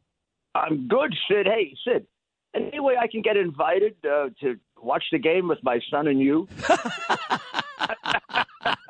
You know what's funny? He said you're going to be there. He goes, because I am. Yes? I called him yesterday. He hasn't called me back yet. Well, he's going to be. I sound like my mother. I sound like my father now. Yeah. My father used to call me. He would never say, "You're not calling me." He would say, "You're not calling your mother." Yeah, he's coming in. You're busy, but you're not calling your mother. Right, he's coming in this morning, Andrew, so he's going to stop in the studio at about 9:25. But he did invite me, and I'm sure you'll be there Sunday afternoon. He's a great kid. You know how much I love him. He's a great kid. You heard Donald Trump there talking to Mark Levin about the fortress that is Mar-a-Lago. You know, I was in Florida for about 11 days. So I got to see him a lot. And we had a good, long, 2-hour period together, which we haven't had in a while. We've had short periods together, but I got to tell you, I'm amazed at his state of mind, Sid. I mean, what the guy's going through, I was going over the different situations with him, and when it gets you down, they're going after you for so many stupid things. And he says, "Well, I didn't do it. I didn't do it. I don't. They're going to find out like they always do. They didn't break the law. I don't. I try not to break the law." He's so simple about it. And honest. You think about it. The guy's tax returns for 20 years are put out, right? Now, he took advantage of. They call them loopholes, but they're legal strategies. It's a legal strategy that as a lawyer, I'm obligated to explain to you if you're my client, right? To save money, which is what we're supposed to be doing. They couldn't find a single crime or unethical thing that he did with 20 years of tax returns. I can't imagine there's a guy in the construction business in New York City. Please don't get angry at me. These contribute to me. And don't get angry at my son because he has the future. But there isn't a guy in the construction business that has as clean a record as he has. Not even close. Meanwhile, this other guy is a lifetime criminal. That's true. And the good news is, Rudy, and by the way, you're also kind of in the same boat. I mean, they come after you for all kinds of nonsense. Almost every week there's another lawsuit levied at my friend Rudy Giuliani, so you know what Trump's going through. But the best thing, I had Joe Tacopina on earlier, and Joe actually flew down to Mar-a-Lago, Rudy, Tuesday and Wednesday of this week. He sat with President Trump, Eric, and others, and he's probably going to get involved in some case with Trump. I'm not allowed to talk about it yet, but the truth is that what happened with Biden this week on this whole document thing, that's the best thing that could have happened to Donald Trump. Yeah, I mean, it's a terrible thing for the country, but it is, and it's all, we should have actually predicted it. Do you realize how often we, meaning him, me, and his associates and friends, get accused falsely of things they did? Think about it. Russian collusion. No Russian collusion. That they did Ukrainian collusion, right? He was accused of having bribed the president of Ukraine, and they completely phonied up the conversation. The conversation they used was Biden's conversation with the president of Ukraine. We get accused of what they did. Yeah. And now, look, he was the president leaving the White House. They always take papers with them to sort through them. Obama the White House so he could digitize it. He is absolutely right. I mean, I made this point right at the beginning. Mar-a-Lago is as secure as the White House, or pretty close to. First of all, you just don't get in. There's as much security there as there is at the White House. So Secret Service and his own private security. Second, you don't get to walk around the private rooms. Even I don't. When I was his lawyer, I'd have pretty much completely open to me all the public places and the office place. I wanted to go into one of the private rooms. Somebody had to unlock it for me. I'd have to tell them I'm going in. Wow. No, he said that last night. He said it's an absolute fortress. There is a school of thought out there, Rudy, the great Rudy Giuliani. Check him out at 3 o'clock this afternoon. There is a school of thought that this whole Biden thing was actually set up by a Democrat, that the Democrats want this guy out of office so badly that they're the ones who exposed this document story with Joe Biden. You believe that? I don't. Let me say I don't not believe it. If that's correct English, that is the double negative. But in any event, I can't reject it. It's a strong possibility, and because I really did hear a couple of weeks ago, and this is when I was in Florida, and I saw some Democrats that were willing to talk to me. They were very, very concerned when he did the thing about his father and uncle.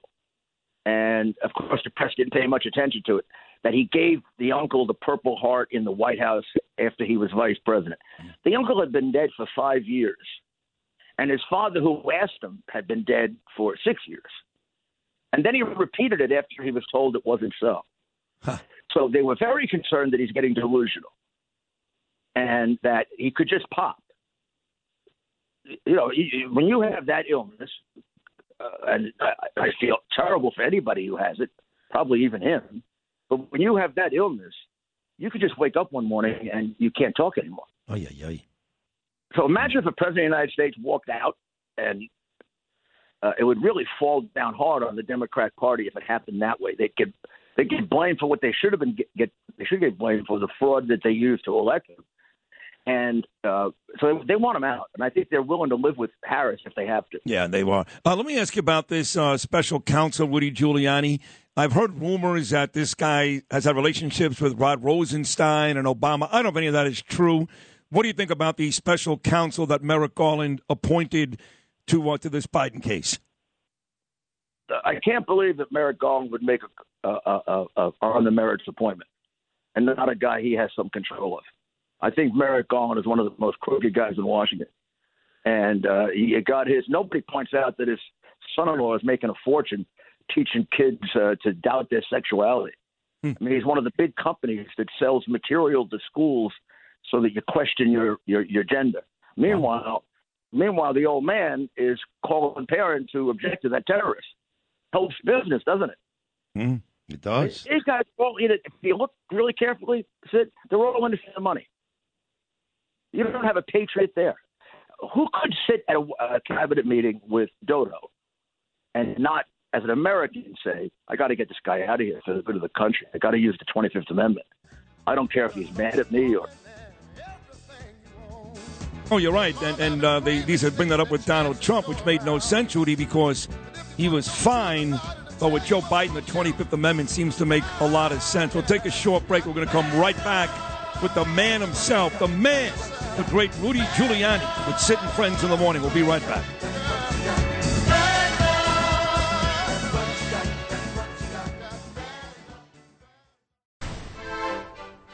Back here with the great Rudy Giuliani. So, Rudy, I had Joe Tacopina on earlier, a great lawyer like you are. And I'm not a lawyer, but I said, here's what I think, okay? I think at the end of the day, they're not going to indict a sitting president, so Biden is not going to get into a ton of trouble for this. And I also think it's going to go away for Donald Trump, too, because you can't do something to Trump and not Biden. So my feeling is both Biden and Trump will skate with very little heat from this document story. What does Rudy Giuliani think? Yeah, I think you're on the money, Sid. And it's the right thing. The truth is, neither one of them did anything terrible. The presidents have been doing this for time immemorial. I wouldn't be surprised if Obama still doesn't have classified documents yet. He's never actually digitized his papers than he was supposed to. He probably gave them back. He probably gave them back, and so did Bush. But they all do it. And a lot of the stuff that's classified is, I call my brother on the phone. So they overclassify in Washington. Everything is classified. Yeah. So no harm was done to the country. The thing that makes the Biden thing so serious is how hypocritical he is. Right. I mean, here he was. The only thing I can say is he probably doesn't remember a lot of this stuff. So there he is criticizing Trump. He probably doesn't remember. He did the same thing. I think Bill O'Reilly said the same thing on the show yesterday. He's, because I said I have very little apathy for Joe Biden, Rudy. I said the word I use is disdain. I've got more disdain than apathy. And Bill was like, I get it, but you got to understand, he really doesn't have full control. And he probably forgot he even had that stuff in the first place. He said what you said just now. But imagine representing him and you go and you sit with him and say, do you remember the papers you took? He's going to look at you like, mummy. It's terrible. It's going to be like talking to mummy. Yeah, it's terrible. Terrible. I mean, come on. Yeah. And also, remember that remember the front page of today's Post and look at where the papers were. They weren't even in a drawer. They were sitting on a table next to his Corvette. Yep. It's on a table out. You can look in the window of the garage, or if it has a window, I'm not even sure. But you can see it sitting right out there. And it gets even worse. That Corvette and those papers in that garage, it turns out that Trump told Mark Levin last night on this station that house is owned by Hunter Biden. Do you remember last time I was on, I read you the text that says I paid for all the expenses of the family? Yes. For the last 30 years? Yes. He bought all the homes. Wow. He bought all the homes. So when is he going to get Rudy? When is he going to get indicted, Hunter? When the moon shines green. When we get an honest attorney general, and they're probably going to give him, some kind of traffic violation. Oh God, you're right. I know. It's hard to believe how crooked they are. It really is. It's hard to believe how crooked they are. Oh, man, you are so good. I love when you come on Fridays, Rudy. You're doing a great job at 3 o'clock. The greatest politician in New York ever, and a treasure on my show, too. Thank you for coming on this morning. I'll see you Sunday in Lower Manhattan watching the Giants. Giants. Okay. Take care. There he is, my dear friend Rudy Giuliani. Check him out, 3 o'clock every weekday afternoon. His son, Andrew, we're going to stop by here. I'm going to talk to Hall of Fame running back from the Dallas Cowboys, Emmitt Smith, coming up next. That's a great conversation. Then Andrew, and then Sid's Take. Your chance at cash and prizes thanks to Pete Morgan and Peerless Boilers. A very exciting fourth and final hour, and the final hour of the week right here on Sitting Friends in the Morning, about to come your way. For many hours and days that pass,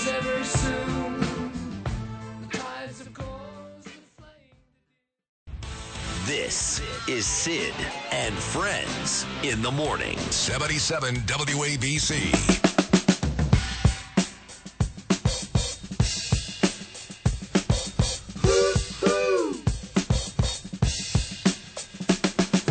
Back here on Sid and Friends in the morning, and my next guest is a guy that over the years I've gotten to know very well between Super Bowls and Lake Tahoe golf events.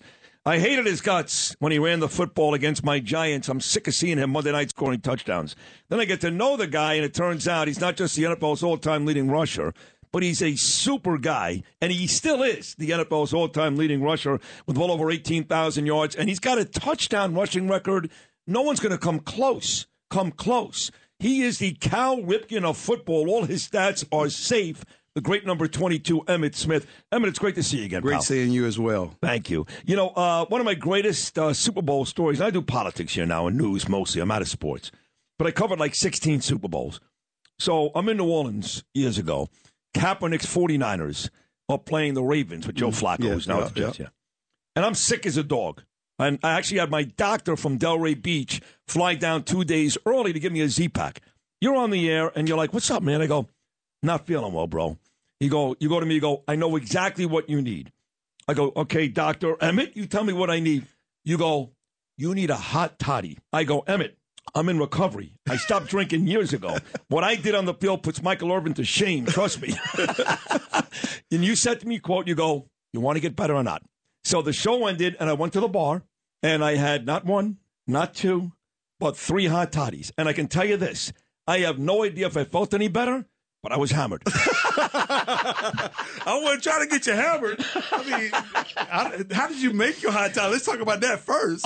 You actually gave me the ingredients, Yeah. and I gave it to the bartender, and it tasted delicious, by the way. Yeah. Oh, my God, it's great. Because you put honey at the bottom of it. You told me to do that. Yeah, you take a shot of whether it could be brown liquor, it could be tequila, you could take a shot of it, and you pour it in the bottom of it, and then you put the hot water in the tea, and then you stir it up and you drink it. Yeah, it was great. It was great. It's not like you drinking a lot of liquor because you have 3 or 4 of them. I mean, I may have chased it with a shot of Jack. I forgot. I don't know. Well, but most of the time when I make mine, I put my liquor into the pot of boiling water. Oh, so that it actually dissipates a little bit. Exactly. It evaporates. Right. It brings it down a little bit. Right. That's smart. But you didn't tell me to do that. So. No, well, I just told you to make a hot toddy. You were actually there that year. I'll never forget. You were dealing with people with the gout. Yes. You remember that? Yes. The gout? Yes. And but now this year at the Super Bowl, you have Bounty. Yes. And the whole shtick is that guys, they eat wings during the playoffs. You know what it's like. I've done it, yeah. So you and Gronk, Rob Gronkowski, claim that the only way to clean up a wing mess is with Bounty. The quicker picker upper, baby. Why? Is there another way? I mean, when you think about wings, you cannot have football without wings, and you cannot have wings without Bounty, because any other things that you use is going to stick to your fingertips because the residue of the juices and the sauces and everything is going to be on your fingertips. You're going to try to wipe it off with some kind of thing that just doesn't work, and you're going to have the tissue still on your fingers. But you use Bounty, hey, you got smooth fingers, baby. You know, I'll tell you something, Emmitt. Be honest with you. I have no issue going to stores and buying generic products. Mm-hmm. I don't. Right. There are 2 things I never buy generic. Toilet tissue. Charmin, because my butt deserves the best.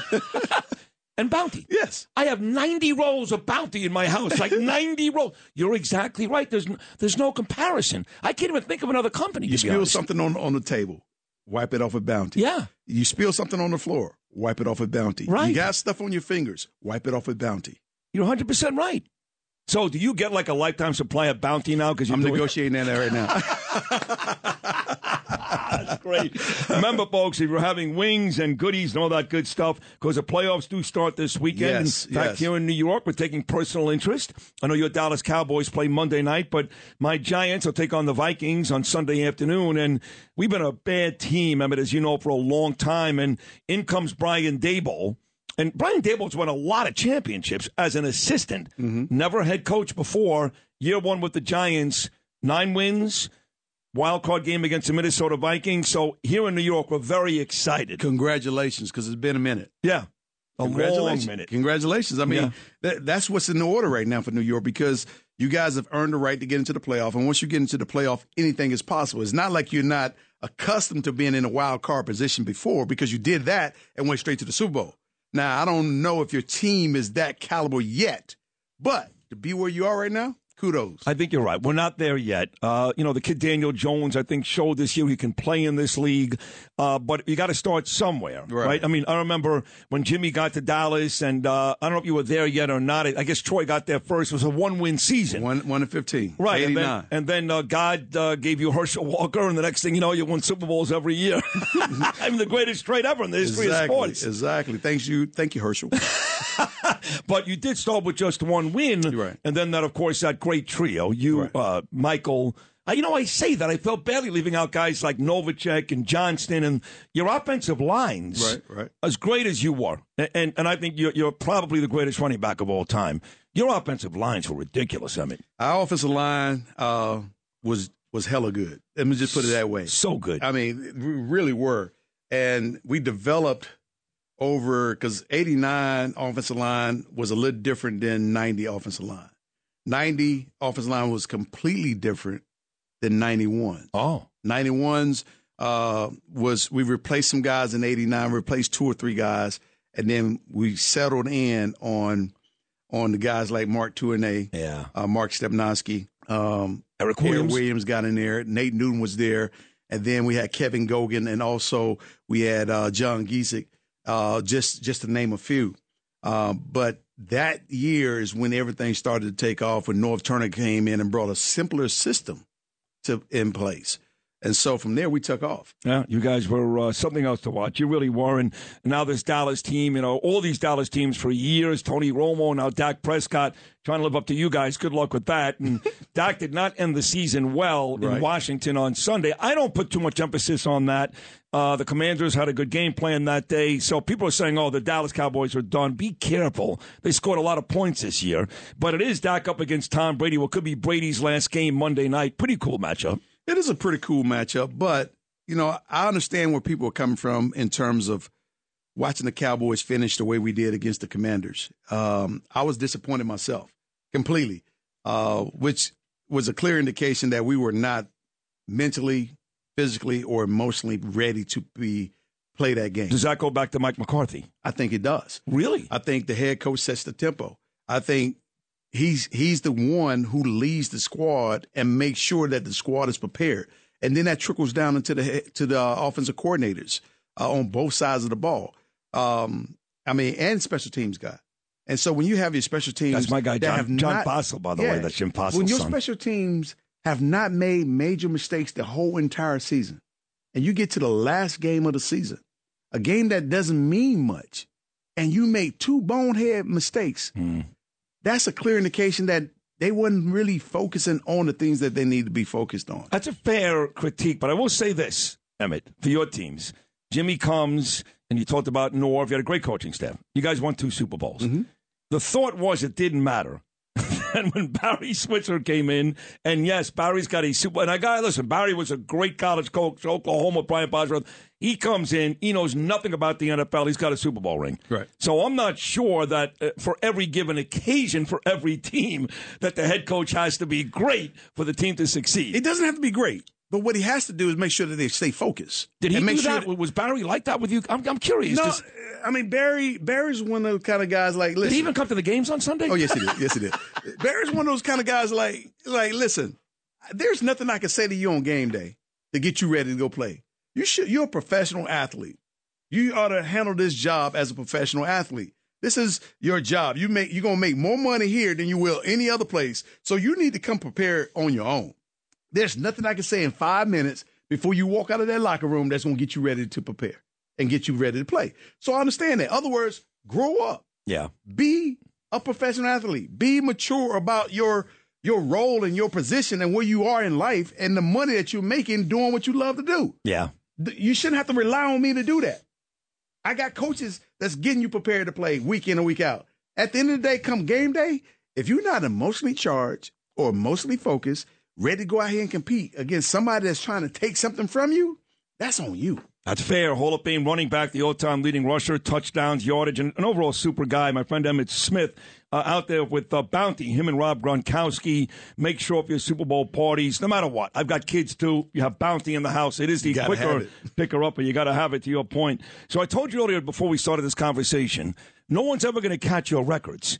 You are right now 10,000 yards ahead of the leading active rusher, Derrick Henry. He ain't getting 10 more. You're like 90 touchdowns. I think AP's 19 behind you. So everybody throws the football. Like they make a big deal about Mahomes throwing for 5,000 yards. Right. That would be a big deal if you had Emmitt Smith in the backfield. But they don't really run the football anymore. Do you like the NFL today compared to when you played? No, not really. Not really. To me, the game has shifted to appease not only the odds makers, and also appease the fantasy football lover. Yeah. People are more apt about points now. Right. They don't care truly that much about teams in regards in the interplay that is. But when it comes down to, are you making points for my fantasy football team? Right. Yes. Are we scoring enough points? The odds over. The over and odds numbers. Are we going to get 55 points? Are they going to add up to 55 or are they going to get under 55? Yeah. It's the betting game. True. So it's really not about the game no longer. You're right. It's about appeasing the needs and the wants of the fan base. Emmett, why do you think people buy the NFL package? If I'm in New York and I watch the Giants at 1 o'clock, why do I care so much about the Chargers and Broncos at 4 o'clock? Because of the points that exactly. I got a player on that team exactly that's on my fantasy football league that I'm leading right now, and I want to know if he's doing well. When you played, I knew every defensive middle linebacker. I knew every safety. I guarantee you the kids today. I bet you could tell me everybody that's on your fantasy football team and what team they play for. Right, exactly. But they don't even know defensive players anymore. Unless you have a team defense. I mean, come on. Lawrence Taylor, it's my boy LT. He tackled you a couple of times. Right. I mean, I don't know if he'd be much appreciated today as he was back when you played football. Unless he got a ton of sacks. Right. They're going to still appreciate LT. Right. So the question is, who's your special teams guy? Yeah. And what team is he on? Yeah. So I can tell you all the special teams guys now. Oh, you can? No, I can't, but somebody else in fantasy football can. Because your team. See, when I was growing up, I knew the guys. Like, I knew Billy White Shoes Johnson, Walter Payton, Eddie Payton. He was a good kick returner. Yep. I knew all those. Devin Hester. Yep. Those guys I knew. Now I just know Kansas City or the team has a good special. Does that make sense? Yes. It's odd. It's not the same. It's not the same because of the game has shifted over to appease the fan and the fantasy football lovers and the odds makers when they come down to bet. Yeah. And by the way, Tony Pollard is a better running back than Ezekiel Elliott, just so you know. Oh, just so I know? Just so you know. Just so I know. But everybody in Dallas knows that, right? I mean, I know Zeke got the big money, but... Yeah. I mean, you know what? Money has clouded the judgment of a lot of people and how they value people, too. It's easier to sit up and say, yeah, Tony Pollard is the better running back because he have made the most explosive plays. But when it comes down to taking the punishment that Zeke has taken, he has taken a lot of the punishment that Tony Pollard may not be able to take. And so play calling for Tony Pollard may be a little bit different than it is for Zeke. That's cool. Right. So there's a lot of nuances within the game that's not observed. And so the reason why Tony Pollard looks good, because he is good. Yeah. Don't get me wrong. He's very good. And he's making a lot of explosive plays, which goes right to fantasy football. Right, you're right. Therefore, you love him because he's getting my points. That's true. You're now, right. the Cowboys have both guys. So when it comes down to getting tough yardage, Zeke is in there. If I want to get tough yardage and disguise it, I'm putting Tony Pollard in there. I'm going to give you a pass information, and I'm going to let Tony Pollard do what he does. That's why you're great. You see, you talk to a guy that actually did this for a living, and he could explain all that, which most guys like me, we just don't know. We're just lay people. Well, you're looking at it and saying, okay, look at this. This guy averaging over 6 yards a carry. That's what you go to. 6 yards a carry. You go to Zeke, who's averaging what? 3.4. You know? A lot of his stuff may be in short yardage situations, which brings down his average. Yeah. He's only getting like 16 carries. I know. Unlike you guys, you had a chance your 30th carry to break one. I mean, Barry Sanders would go -3, -6, -4, 50. Exactly. And average 7 yards a carry. All right, now you spent the last 2 years in Arizona. We're going to play Super Bowl 57 in a month in Arizona. By the way, your last year was great. You had like 950 yards and 9 touchdowns. I'm not sure why you retired, but you were still a really good running back. Super Bowls in Arizona. You played there your last 2 years. Right. How good? How good? Is it right up there with Miami, with New Orleans? In terms of a place to play the Super Bowl, party, the whole thing. No, not much going to compare to Miami. Nothing, right? I know. I did a bunch down there, yeah. I mean, but the facility-wise and the location, I think, is great. I think Scottsdale is a fun place to be at. It is. You have Old Town Scottsdale, and you also have downtown Phoenix, and now you have Glendale. That's a lot that's happening around the stadium. So, but it's so spread out, too, to get to Glendale from Scottsdale is going to take you 30, 35 minutes or so. But the interstate system is there and supports all of that activity. But here's the thing about the Super Bowl this year. You also have the Waste Management Phoenix Open, which is going to house about 200,000 people. How are they going to do that, Emmett? And they're there not only for the golf tournament, but people are going to hang over for the football game. Right. So it's going to be a crowd of people. It should be a fun time. It'll be great. Should be an exciting time, but it's not Miami. No, it ain't. I know, because I lived in Boca Raton for 16 years. And Miami is so congested that it doesn't make moving around that optimal for everybody. No, not South Beach, but if you could take events to Fort Lauderdale and Coconut, all that stuff. You can go to other places like that, but it's going to take you 35, 45 minutes to get to those places. Oh, yeah. So convenience and locale is important. What I love about Dallas, a Super Bowl being in Dallas, everybody can get there from anywhere in the country and anywhere in the world. And Dallas is big enough, and the infrastructure is supportive enough. The last Super Bowl. That was the last. That I went to in Dallas. It was the Ice Bowl. 90 below zero. Yeah. Green Bay, Pittsburgh. And it was so bad that you couldn't get around. I actually went to a place in Fort Worth. That was there. That was bad. That was there. That was before climate change. I had a great time, though, at that Super Bowl. It was freezing and bad, but I went to Fort Worth. I went to Dallas. And you had Roethlisberger and Aaron Rodgers. It was a great week. It was a great week. Dallas is a great, we'll wrap this up here, but Dallas is a great football city because, as you said, you're a Florida kid, and Troy came from where he came from, and Michael's a Miami kid. Everybody stays. Yes. Nobody leaves Dallas. Why? You got beautiful blonde women. You got great steakhouses. Maybe not for you, but the best strip joints in the country. Decent weather. Why would you leave Dallas? And you got the Cowboys. And you have the Cowboys. You also have the Mavs. And you also have the Rangers. And you have also the women's basketball league over there. Then you also have the XFL league over there that's growing. And then you also have hockey.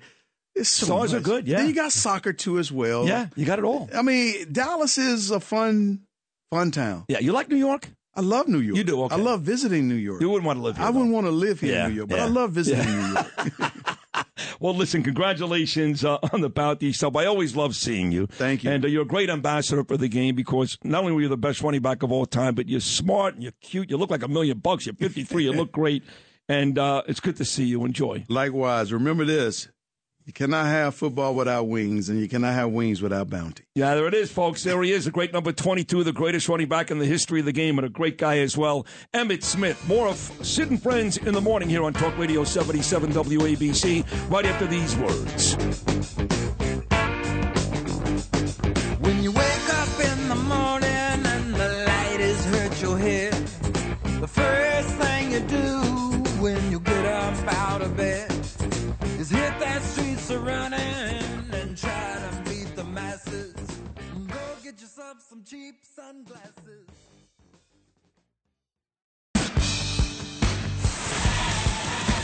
Sid and Friends in the morning. 77 WABC. I'm the man.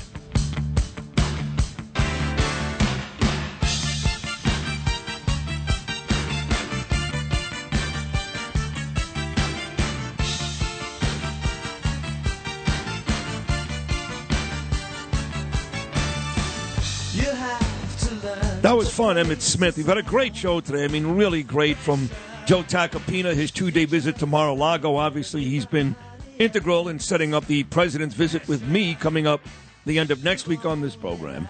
And obviously, Rudy Giuliani was great. And Rudy, I said to Rudy, I said, your son is stopping by this morning. I spoke to Andrew yesterday. And it looks like me and Andrew are going to watch the Giant game together on Sunday. Rudy's a big Giant fan, too. And Rudy said, well, am I invited? Can I come? And I guess I have to ask you, Andrew, you made the plans. Is your dad invited? I'll have to consider it. I don't know. We'll have to think about this. Of course he's invited. He's invited. Lou, by the way, you're invited too. I wouldn't invite Alec, though. Alec is an Eagles fan. No good. And I can't watch football with an Eagles fan. Oh, It's my terrible. God, no. No matter how nice they are, it doesn't matter. It's like Dr. Jekyll and Mr. Hyde. Right. I had a college roommate, big Eagles fan, right? The nicest guy. He's a big tipper. He's very nice. You go before the game. You want a beer? Oh, thanks. So nice. He's buying a beer. You want wings? He ends up getting 6 different types of wings. Then immediately the coin toss happens. That's the worst call in the history of football. It was the coin toss, Tony. Relax. No, they're the worst. I mean, again, at the sake of repetition, in the old stadium, Veteran Stadium, the 700 section was 10 times worse than the blue seats at Madison Square Garden, and they had a jail. A legitimate jail. With a judge, I think, right? Yes. That actually would go through the process. And it right wasn't there. like Judge Wapner. It was a real judge. Do you think that judge actually went on duty before or after they booed Santa Claus?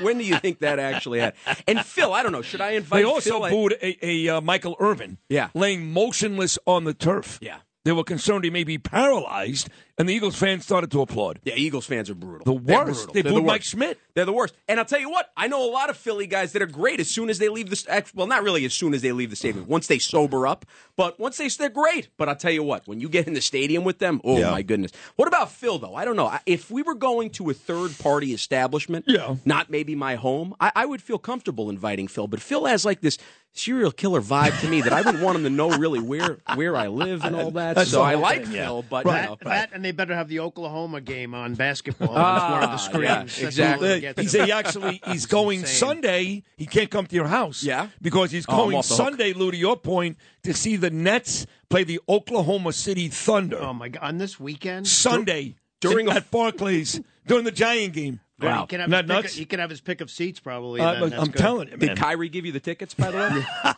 Yeah. Who was it, Phil? Joe Nunziata checks in. He's a diehard Dallas Cowboy fan. He also is wishing Lisa, the owner of Bamonte's restaurant, Vinny Viola's favorite place, he's taken me there, Lisa, a happy birthday.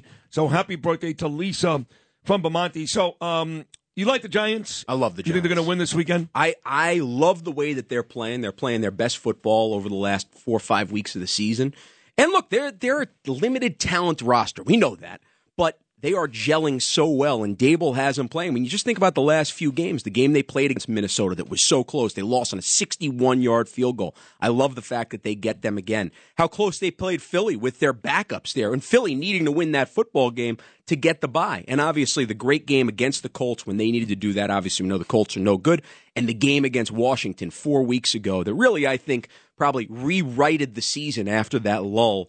I just love the way that they're playing. It's just so nice to actually be talking about playoff football. It's actually nice that the Giants have been relevant after Halloween. I feel like every single year by Halloween, the Giants are not relevant anymore except for what pick they're going to have in the draft. Right, then that's the truth. That's what they've been. Yeah, I think they have a great shot, and I love the way that Daniel Jones is playing. I saw some stat that he's actually the highest-ranked quarterback over the last 4 weeks of the season, maybe in QBR, whatever the stat is. Yeah. I like the way that they're playing right now. I'm not saying that it's a lock, but I really like the upset here. I like the upset. Well, they got the right matchup. Yeah. If they're playing San Francisco this weekend. That'd be tough. San Francisco looks like they're firing on all cylinders there. Yeah. It'd be a tough one. So I like the fact they're coming in playing there, and I hope we get a rematch against Philly next week. Do you have any documents at your house that we need to know about? Any boxes? Well, Joe did send me a few boxes when he left the vice presidency, but I probably shouldn't mention that I feel like on air. Anybody who knows these guys has boxes somewhere. I don't know. But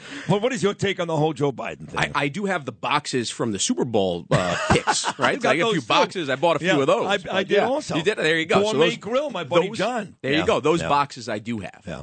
But these boxes that they are finding now all over the place for Joe Biden. Your dad was just on, Joe Tacopina as well. We all agree.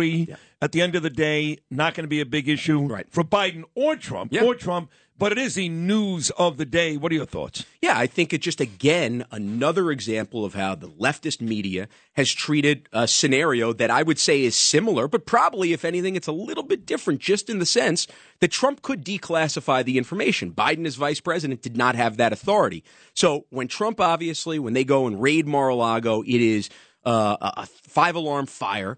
But with Biden, don't look here. Don't worry about it. This is why it's different. And the media basically is playing comms director for the Biden White House instead of actually asking them the tough questions on this or actually pushing for an answer. So I think more than anything, it shows the hypocrisy that we continue to see. I look at it with the Santos situation. Certainly not to condone anything that Santos did. I think what he did was disgusting. But where are the questions about Ilhan Omar, about Elizabeth Warren, about Dick Blumenthal, about Joe Biden, about all these liars that have continually been reelected time and time again? The media wants to focus on the guy with the R in front of their name and just ignore the person with the D in front of their name. That is completely fair. With you, I asked this question of Bruce Blakeman earlier this morning, the Nassau County executive. Yep. Were you a little disappointed that Kevin McCarthy, at least for now, is giving George Santos the benefit of the doubt? It's politics, right? It's politics. I think in the same way that Pelosi gave Ilhan Omar the benefit of the doubt, the same thing that's happening. But I do understand why the Nassau County GOP is pushing so hard to have Santos actually resign his seat. He's going to have, we all know, he's going to have really big problems if he can't actually show where that $700,000 that he ended up donating to himself ended up coming from. So from the political fallout is really bad right now. The legal fallout's going to be about 1,000 times worse. Let me ask you about the city budget. The mayor, Eric Adams, came out yesterday. And more than the state of Florida, I think, right? It is. $103 billion. I think that's more than the state of Florida. Yes. Yeah. What are your thoughts on that? I think it's another one of the reasons why so many people are leaving New York City and New York State for places like Florida, like Texas, and like Tennessee. We need to figure out a way to actually become more efficient in this city and in this state. If anybody listened to Hochul's State of the State speech, which this year I did not listen to the whole speech, thankfully. It's because I lost too many brain cells last year listening to the State of the State speech multiple times in trying to make sure that I knew what the hell she was saying, because we know she's not exactly the sharpest tool in the box. No. I think we need to become more efficient with our government tax dollars. And a $103 billion budget doesn't tell me that we're becoming more efficient with this. And I think, unfortunately, you're going to see more and more New Yorkers, especially if you can't get crime under control. Yeah. Crime going up 25% last year does not help this. I think New Yorkers will pay a bit more of a premium if they feel safe and if they feel like there's opportunity here in the city of New York. But if not, they'll leave. Exactly. And that's going to be you, Z, and Grace. Well, you know. You're already looking for apartments in Fort Lauderdale as we speak. I mean, you're already halfway gone. She wants to go more west in Florida. Not like to Naples, but, you know, like 441 west. No. Where you get like the horse farm over there, 441, like a little bit more room. There's no Jewish people living in the box right there. It's all Goyim right there. Well, that's why we're trying to make sure that we get close with our Rosenberg friends, because then that way we have our token friend that can come down there. You can go to like Davie. Davie is all the way west. Yeah, exactly. That's what I mean. Yeah. Close to Fort Lauderdale. Yes, very exactly. nice. It's nice down there. They still have Confederate flags on their trucks. But talking about Florida, your boss, your former boss, Donald Trump, he'll be on this show either Thursday or Friday. I love that. I love it too. But he was on with Mark Levin last night. He's been very quiet. That's not an accident. You know that. December was a brutal month for Trump. Brutal. Yep. And I think his folks now would like him to kind of sit back just a little. But he was on with Levin last night making some very, very accurate and fair points about Joe Biden. What do you think about Trump now moving forward? I am very interested to see what the next year looks like. We're still a year out from the Iowa caucuses. And depending on who gets in this race, what it looks like, I told you, one of the things, and DeSantis is obviously polling very well now against Trump, but I think the biggest difference between Trump and DeSantis is Trump is charming unlike anybody who's ever entered political office. And much more charming than DeSantis. I mean, for all of Ron DeSantis' policies, which if you're going to be honest about it, he stole from Trump, he's got very little charisma. Very little. You can see it, and it's. I've been in the room with him right when he was elected governor, one time during a fundraiser in 2020, and then recently when he came out with for the Zeldin speech. He can lose a crowd sometimes. I think, though, what his case is probably going to be is say, here's the case study. It's so good in Florida. I'm slapping the book down right here. This is what I'm going to do to the country. And I'll tell you what, there are a whole lot of people that are saying this is really, really good. And you do that in the third largest state in the country, where more and more people from not just New Yorkers, people from Illinois, all around the country are going. He's making a really strong case. So I really can't wait to see the two of them in a potential debate. Could you imagine that? What a heavyweight fight that would be. You look very presidential today. Well, thank you very much. Are those? Wait a second. Are those White House cufflinks? These are White House cufflinks. Where'd you get those from? Fact, right here. There's a guy that I know you might be interviewing next week. Ask him about him. He loves these I had one pair of cufflinks. It wasn't from Joe Biden. It was not Joe Biden. It was not Joe Biden. Not yours or mine. Nope. But back in 2004, do you remember this? They had the Republican National Convention here in New York. Bush. Yep. And the father, Bush 41, came to visit me and the Imus show. Imus is in New Mexico. Right. At our studios in Astoria, Queens. And President Bush 41 showed up with two pairs of presidential cufflinks, one for me, one for Bernie. And you would know, of course, that I took it with me to Atlanta like 2 months later, and I lost them. Oh, no. At the Super Bowl, I swear to God. But I had a pair of green presidential cufflinks, and I thought I was the man. I have a feeling Trump might actually try to make sure you get your second pair You think so? of presidential Well, let me cufflinks. see yours. I think What- so. what Here, color are let's those? throw them right over here. Let me see They're that. red, white, You and look blue. What do great, you by the what do way. you expect? Well, yeah, but Bush's was green. They're green? Yeah, there we go. these We're are handing really off over beautiful. here. It is nice. Well, losing them is better than the other story I heard that you pawned them in one of the Midtown. Well, that's what my 36 wife streets. thinks. My Okay. wife, I lost a Slew was Breitling spreading that watch. rumor, Yeah. actually. Yeah. Slew was spreading that rumor. I was at a bar with a whole bunch of football players at the Super Bowl. Ran out of money and actually pawned my cufflinks. These are beautiful, Andrew. Yeah, these are very nice. They're nice. They try, you know. You look great. You look great today, and it's good to see you. So It give me is the final always good score of to the see you. Giant game. Give me the final score.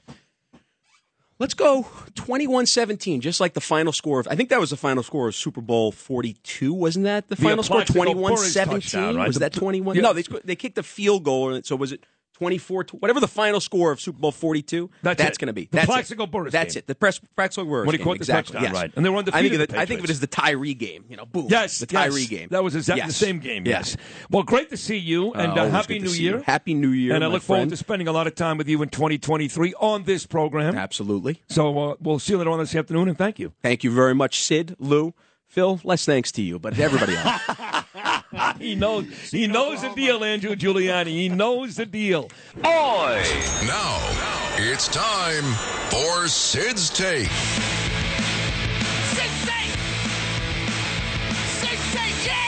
Good luck.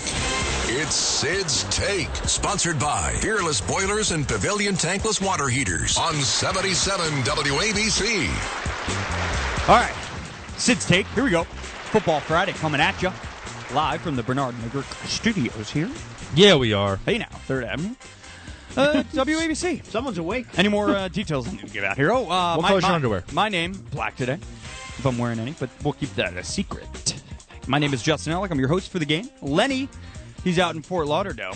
I'm sure he's happy with all that information we just gave him. What's going on, Leonard? Hey, what do you say, Justin? Well, I good. say that it's Friday. I say tomorrow's Saturday. Then the day after that is Sunday. And we won't disclose what comes after that. Because it's pretty not sharp. good. Yeah, because it's Black not underwear, good. baby. Hey, now. I don't care what Sid says. Pretty sharp. Yeah, exactly. Thanks, Lenny. All right, Lenny. Today we got Football Friday, okay? We're going to really focus on the wildcard teams in the playoffs this weekend. We'll give you 5 trivia questions. You have to give us the right answer, okay? I'll give it a shot. All right. Here we go. You a big football fan? Yeah, not much sports. All right. Well, here we go. Who was the starting quarterback for the New York Giants the last time they made the playoffs? Collins. Eli Manning. Yeah, there you go.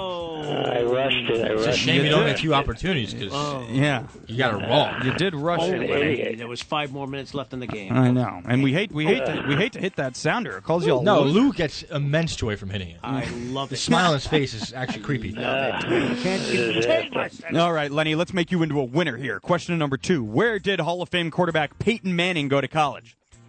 He went to Tennessee. Hey now! Lenny, you're the only 10 I see.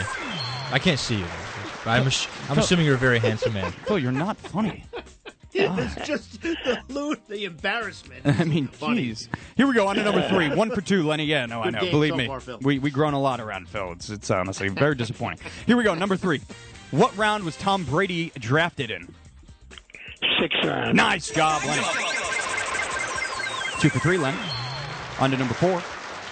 Stay hot. Emmitt Smith famously won 3 Super Bowls and an MVP with the Dallas Cowboys, but less famously closed out the last 2 seasons of his career with which team? Arizona Cardinals. Very nice job, Lenny. 3 for 4. in an attempt to go 4 for 5. Question number 5, Lenny. This question, written by the great Mike Didino, our sports guy. Brock Purdy of San Francisco and Skylar Thompson of Miami go into this weekend starting as rookies. Who is the last starting rookie quarterback to win a playoff game? Is it A, Derek Carr, B, Lamar Jackson, or C, Russell Wilson? Let's go with Lamar Jackson. Not a bad guess, Lenny. Correct answer there is C, Russell Wilson. Happened in 2013. Hey, 3 for 5 ain't bad, Lenny. 3 for 5 is not a bad score. Should have been 4 for 5. No, I know. But hey, you know, Shoulda, you win. coulda, woulda, didn't. Exactly. Shoulda, coulda, woulda, didn't. Distract Sid so he misses his answers, all right? Yeah, well, let's hope he's... It won't take much, don't worry. Let's hope he's a little airheady on a Friday. He's airheady every day, but he gets extra airheady on a Friday. Hey. Are we playing the game? What am I doing here? What happened? Well, you have to answer questions that I give you. How many did you get right this guy? 3. Oh, really? Okay. You need 4 to win today's game. All right. But being the sports guy you are, you should be able to figure this one out. Okay. Okay? Yep. Here we go. Number 1. If you don't get this one, I don't know what to do with you. Who was the starting quarterback for the New York Giants the last time they made the playoffs? The last time they made the playoffs? The last time. Eli Manning. Yeah, there. Oh! Somebody asked me, one guy keeps asking me over and over again where that oi comes from. Oh, here comes the story. You explained it a million Well, times. I'm not going to. I'll be back in 10 when I was minutes. in That's what Tommy Miami left in and his bed. This is a 7-minute story, and we don't... I'll make it quick. Yeah, okay. Oh, my God. Donald Trump's comms director just texted me. That's his comms director. Uh-huh. Anyway, long story short, Neil Rogers, one of the great, and I mean great radio people ever out of Miami, in the Stern and Imus class, is the guy that used to play that on his show. Uh-huh. Hey, Sid, apologies for the late response. I'm working with the president's schedule. See if Thursday you're works. saying this on the air? No. Okay. Yeah, I'm sorry. Again. Okay. Are you ready for number 2? Yeah. You left your Here we go. wallet right next Yeah. to... Yeah, and my social security number is...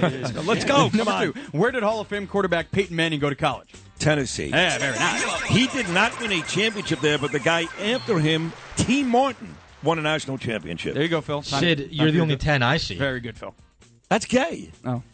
Maybe, but I like you, though, so I would even do that once with you, I think. One time. Oh. Do what? Hello. What? Oh. Question 3, come, hurry, go. What round was Tom Brady drafted in? 7th. Nope. Six. Okay. Six. Wait, what are we doing? 6. Wrong. No, 6. Wrong. Oh, it's 6.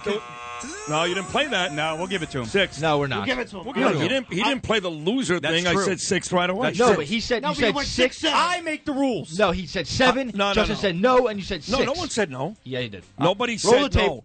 Oh, my God. Am I playing Lenny the Chronic out of Fort Lauderdale? Yeah, I think so. I love Lenny Leader. I Love know. him. I'm going to beat his ass now, Yeah. but that was right. I got it right. I'm 3-0. Go ahead. Okay. Phil, Fine, don't we're- say another Nice word. show. Damn it. No. Emmitt Smith famously won 3 Super Bowls and an MVP with the Dallas Cowboys, but less famously closed out the last 2 seasons of his career with which team? I'll tell you what, his last season, he had 937 yards and 9 touchdowns. Guy could have played 5 more years. He played in the city where they're going to host Super Bowl 57 this year. Newark, New Jersey, baby. Arizona Cardinals. Well, Are you perfect right now? I am. for Well, the guy just farted. I can't tell if that's okay. if I made a duty or if I Well, farted. I can can't tell you, as a Something matter of happened. fact, you did. Let's go. All right. Question number 5. Oh, now we got to go. Mike Didino, the great Mike Didino, wrote this question. Brock Purdy of San Francisco and Skylar Thompson of Miami go into this weekend starting as rookies. Who was the last starting rookie quarterback to win a playoff game? Is it A, Derek Carr, B, Lamar Jackson, or C, Russell Wilson? Lamar Jackson. It was Derek Carr, huh? No. Russell Wilson in He was 2013. 10 years. Wow, that's who wrote that? Mike Didino. Very good question. Very good. Now, where did Russell Wilson start his college career? Wisconsin. Where did he end up? Nebraska. NC State to Wisconsin. You're all over it. All right, so I won 4 to I got 3. the N right and the colors. I Is it Babe Ruth? don't Do you know talk Babe to the callers anymore. It's annoying, but I like Lenny. NC State. Let me talk to Lenny. Lenny, what's going on, pal? Sydney, what do you say? You doing good down there? What's the Good, weather? yeah. What's the weather in Florida today?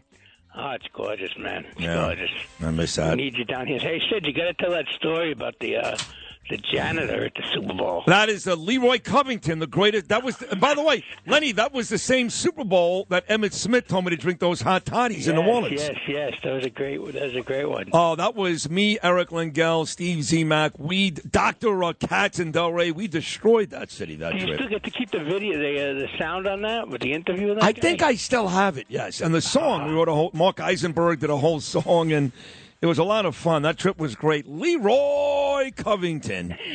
That was a good trip, man. Hey, it's good to talk to you. You're feeling well? Everything's all right? Everything's good. We all miss you down here. Nah, not everybody. Remember, you had three. You had three program directors down there. Every one of them found a way to make sure I left, and all of them right now should be embarrassed. They should be. Right? They should be. Yeah. I love you, pal. All right, brother. Take We're care. out to the family. You Bye-bye. too. Lenny Leader out of Fort Lauderdale. He was a contestant today. We'll come back and wrap things up. It's been a great week, boys. We'll close it up right after this. It's Sid's Take, sponsored by Fearless Boilers and Pavilion Tankless Water Heaters on 77 WABC. This is Sid and Friends in the Morning. Entertaining and informative. Oh, you're my best friend. 77 WABC.